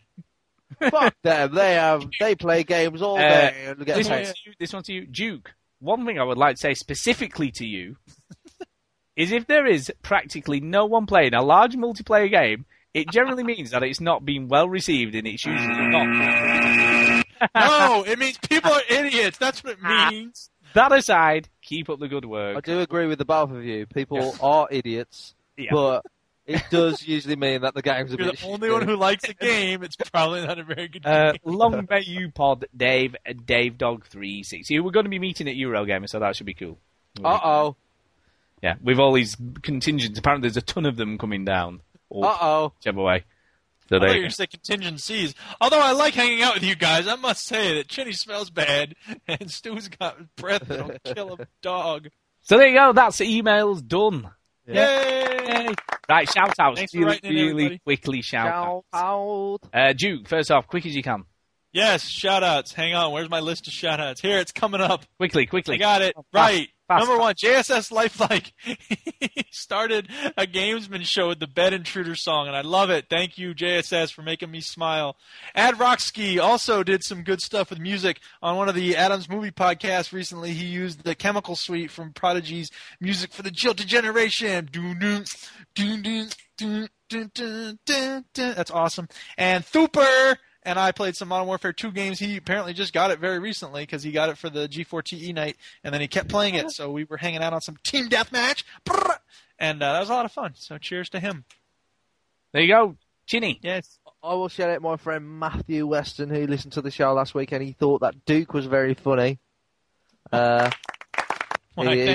he a friend of mine. No. Yeah, really. Is he like in a home or something? I'll tell you. Let me tell you the thing about Matthew Weston. Right, he's from Devon, so he's actually no more.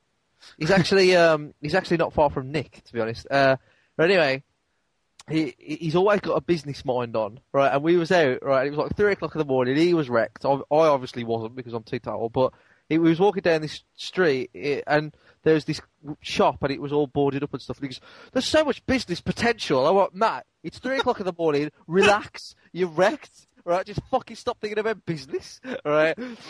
So that's for him. I'll give him a shout out, you janitor. And shout out to Nick for coming on the show.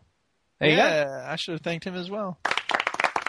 Well, I'm going to thank Nick because I'm not rude like Duke. And so, yes, thank you, Nick, for joining us on the show. It was nice for you to come on and someone who's actually got moving, tell us a little bit about it. Yeah, respond to that, Dave Dog. That's not rumor. That's real hardcore, research, man. Yeah, everything. Contextual research. Yeah. Yes. And I'm going to shout out all the people I played Halo Reach with on Saturday, which was, here we go, Nikola Tesla 37. The actual Nikola Tesla, the guy who... Really? Yeah, he invented the Tesla coil. He's still around playing games. Lambent Wrench. From Gears of War. You play some weird people. Thooper. N7 Spectre. Zod. Rush Stig, something. Frost 18. He's cold. Yeah, and you ate too many. You ate one too many. That's it. Right. You ate one too many. And also Murphy was there. Murphy. That guy. Skullduggerer. Really, Duke? Skullduggerer. Section 8, Duke? Really? Skullduggerer. Nitex XL. And I'm not sure, but someone else on his console. And Steve-O-Matic, I believe, are the ones I remember. Greg, dude, he can't even do an intro to a show. What's his problem? It was good. It was really good. We had a lot of fun, so there you go. And we have got an iTunes review. Yay! Yay! Yeah, we like emails and iTunes reviews. Thank you, everyone. Here we go, and he's called Really Enjoyable, gave us 5 stars, which is always very nice. And he's called David McIntosh. And he says, "This is a really enjoyable podcast by a bunch of likable, knowledgeable guys." Yeah, whatever. We know nothing. We just read stuff off articles that probably aren't even true. Yeah, photographed on a fake floor. Whatever. Really pleased I have another weekly download on my list. Keep it up. If you were to force me to be critical... So he's going to go... No, we are. Stop there. Come on, Nick, with the critical. Stop. We're not forcing you to stop it. You was doing so well. I know. I'm going to be 5 stars if you got a criticism, man. It's perfect, except... I couldn't care less about the musical spot. But it's easy enough to skip on. So, 2 thumbs up. Cheers, Dave. There you go. Well, he doesn't want to listen to the BGM show then. No, that's all music. There you Yeah, go. really. That's Pretty about much. music. You know what That's I mean? about music. So that's different. No But heaven. No heaven. What's his problem? Boo! Yeah, it doesn't like music. We Well, choose well, these music songs with great care, man. This I mean, isn't look- just like pulling off some. If you like Viva Pinata, no, we're choosing quality tracks here, people. yeah. It's like No, this no. bash I OC show agree now. with All him. of a sudden. I agree with it some point. Like sometimes I want to listen to a podcast where to hear people talk about games, not listen. Yeah, to but we music. talk about games, right? If I want to listen to music, I'll just shake listen, my listen, iPod I Nano have- and it'll go into shuffle, and then I'll go listen to But music. listen, though, I have a We rule. got 2.5 hours of talking We and have a 4 2.5 minutes of hour music. show. 2.5 show. mean, and the come on. music is 3.5 minutes out of 2.5 hours. Although if you add in all the little extra clips, you get a little bit more than that. Yeah, probably if you add in all your clips, that's about an hour of the show. Yeah, but that's 3.5 minutes where we could be talking absolute gold. Oh yeah, 'cause people are sick of us after 2.5 hours. They need another 2.5 minutes. That is funny. Right, we've got to go. We've got to go. Yes. We've moved on way too much again. That's all, folks. Thanks for listening. That is all, folks. Adios. Jammerfall and all that jazz. Mafia 2 is Adieu. fucking awesome. Ciao. Au revoir.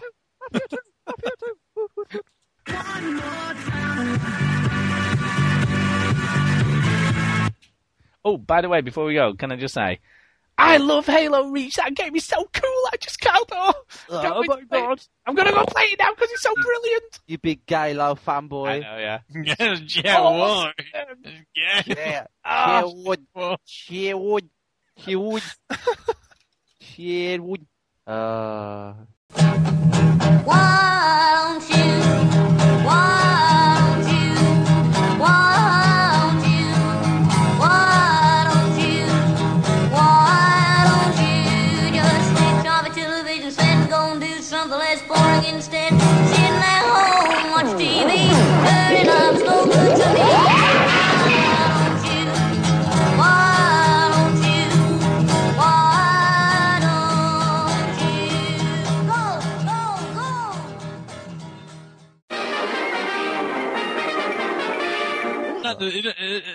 Back home, folks.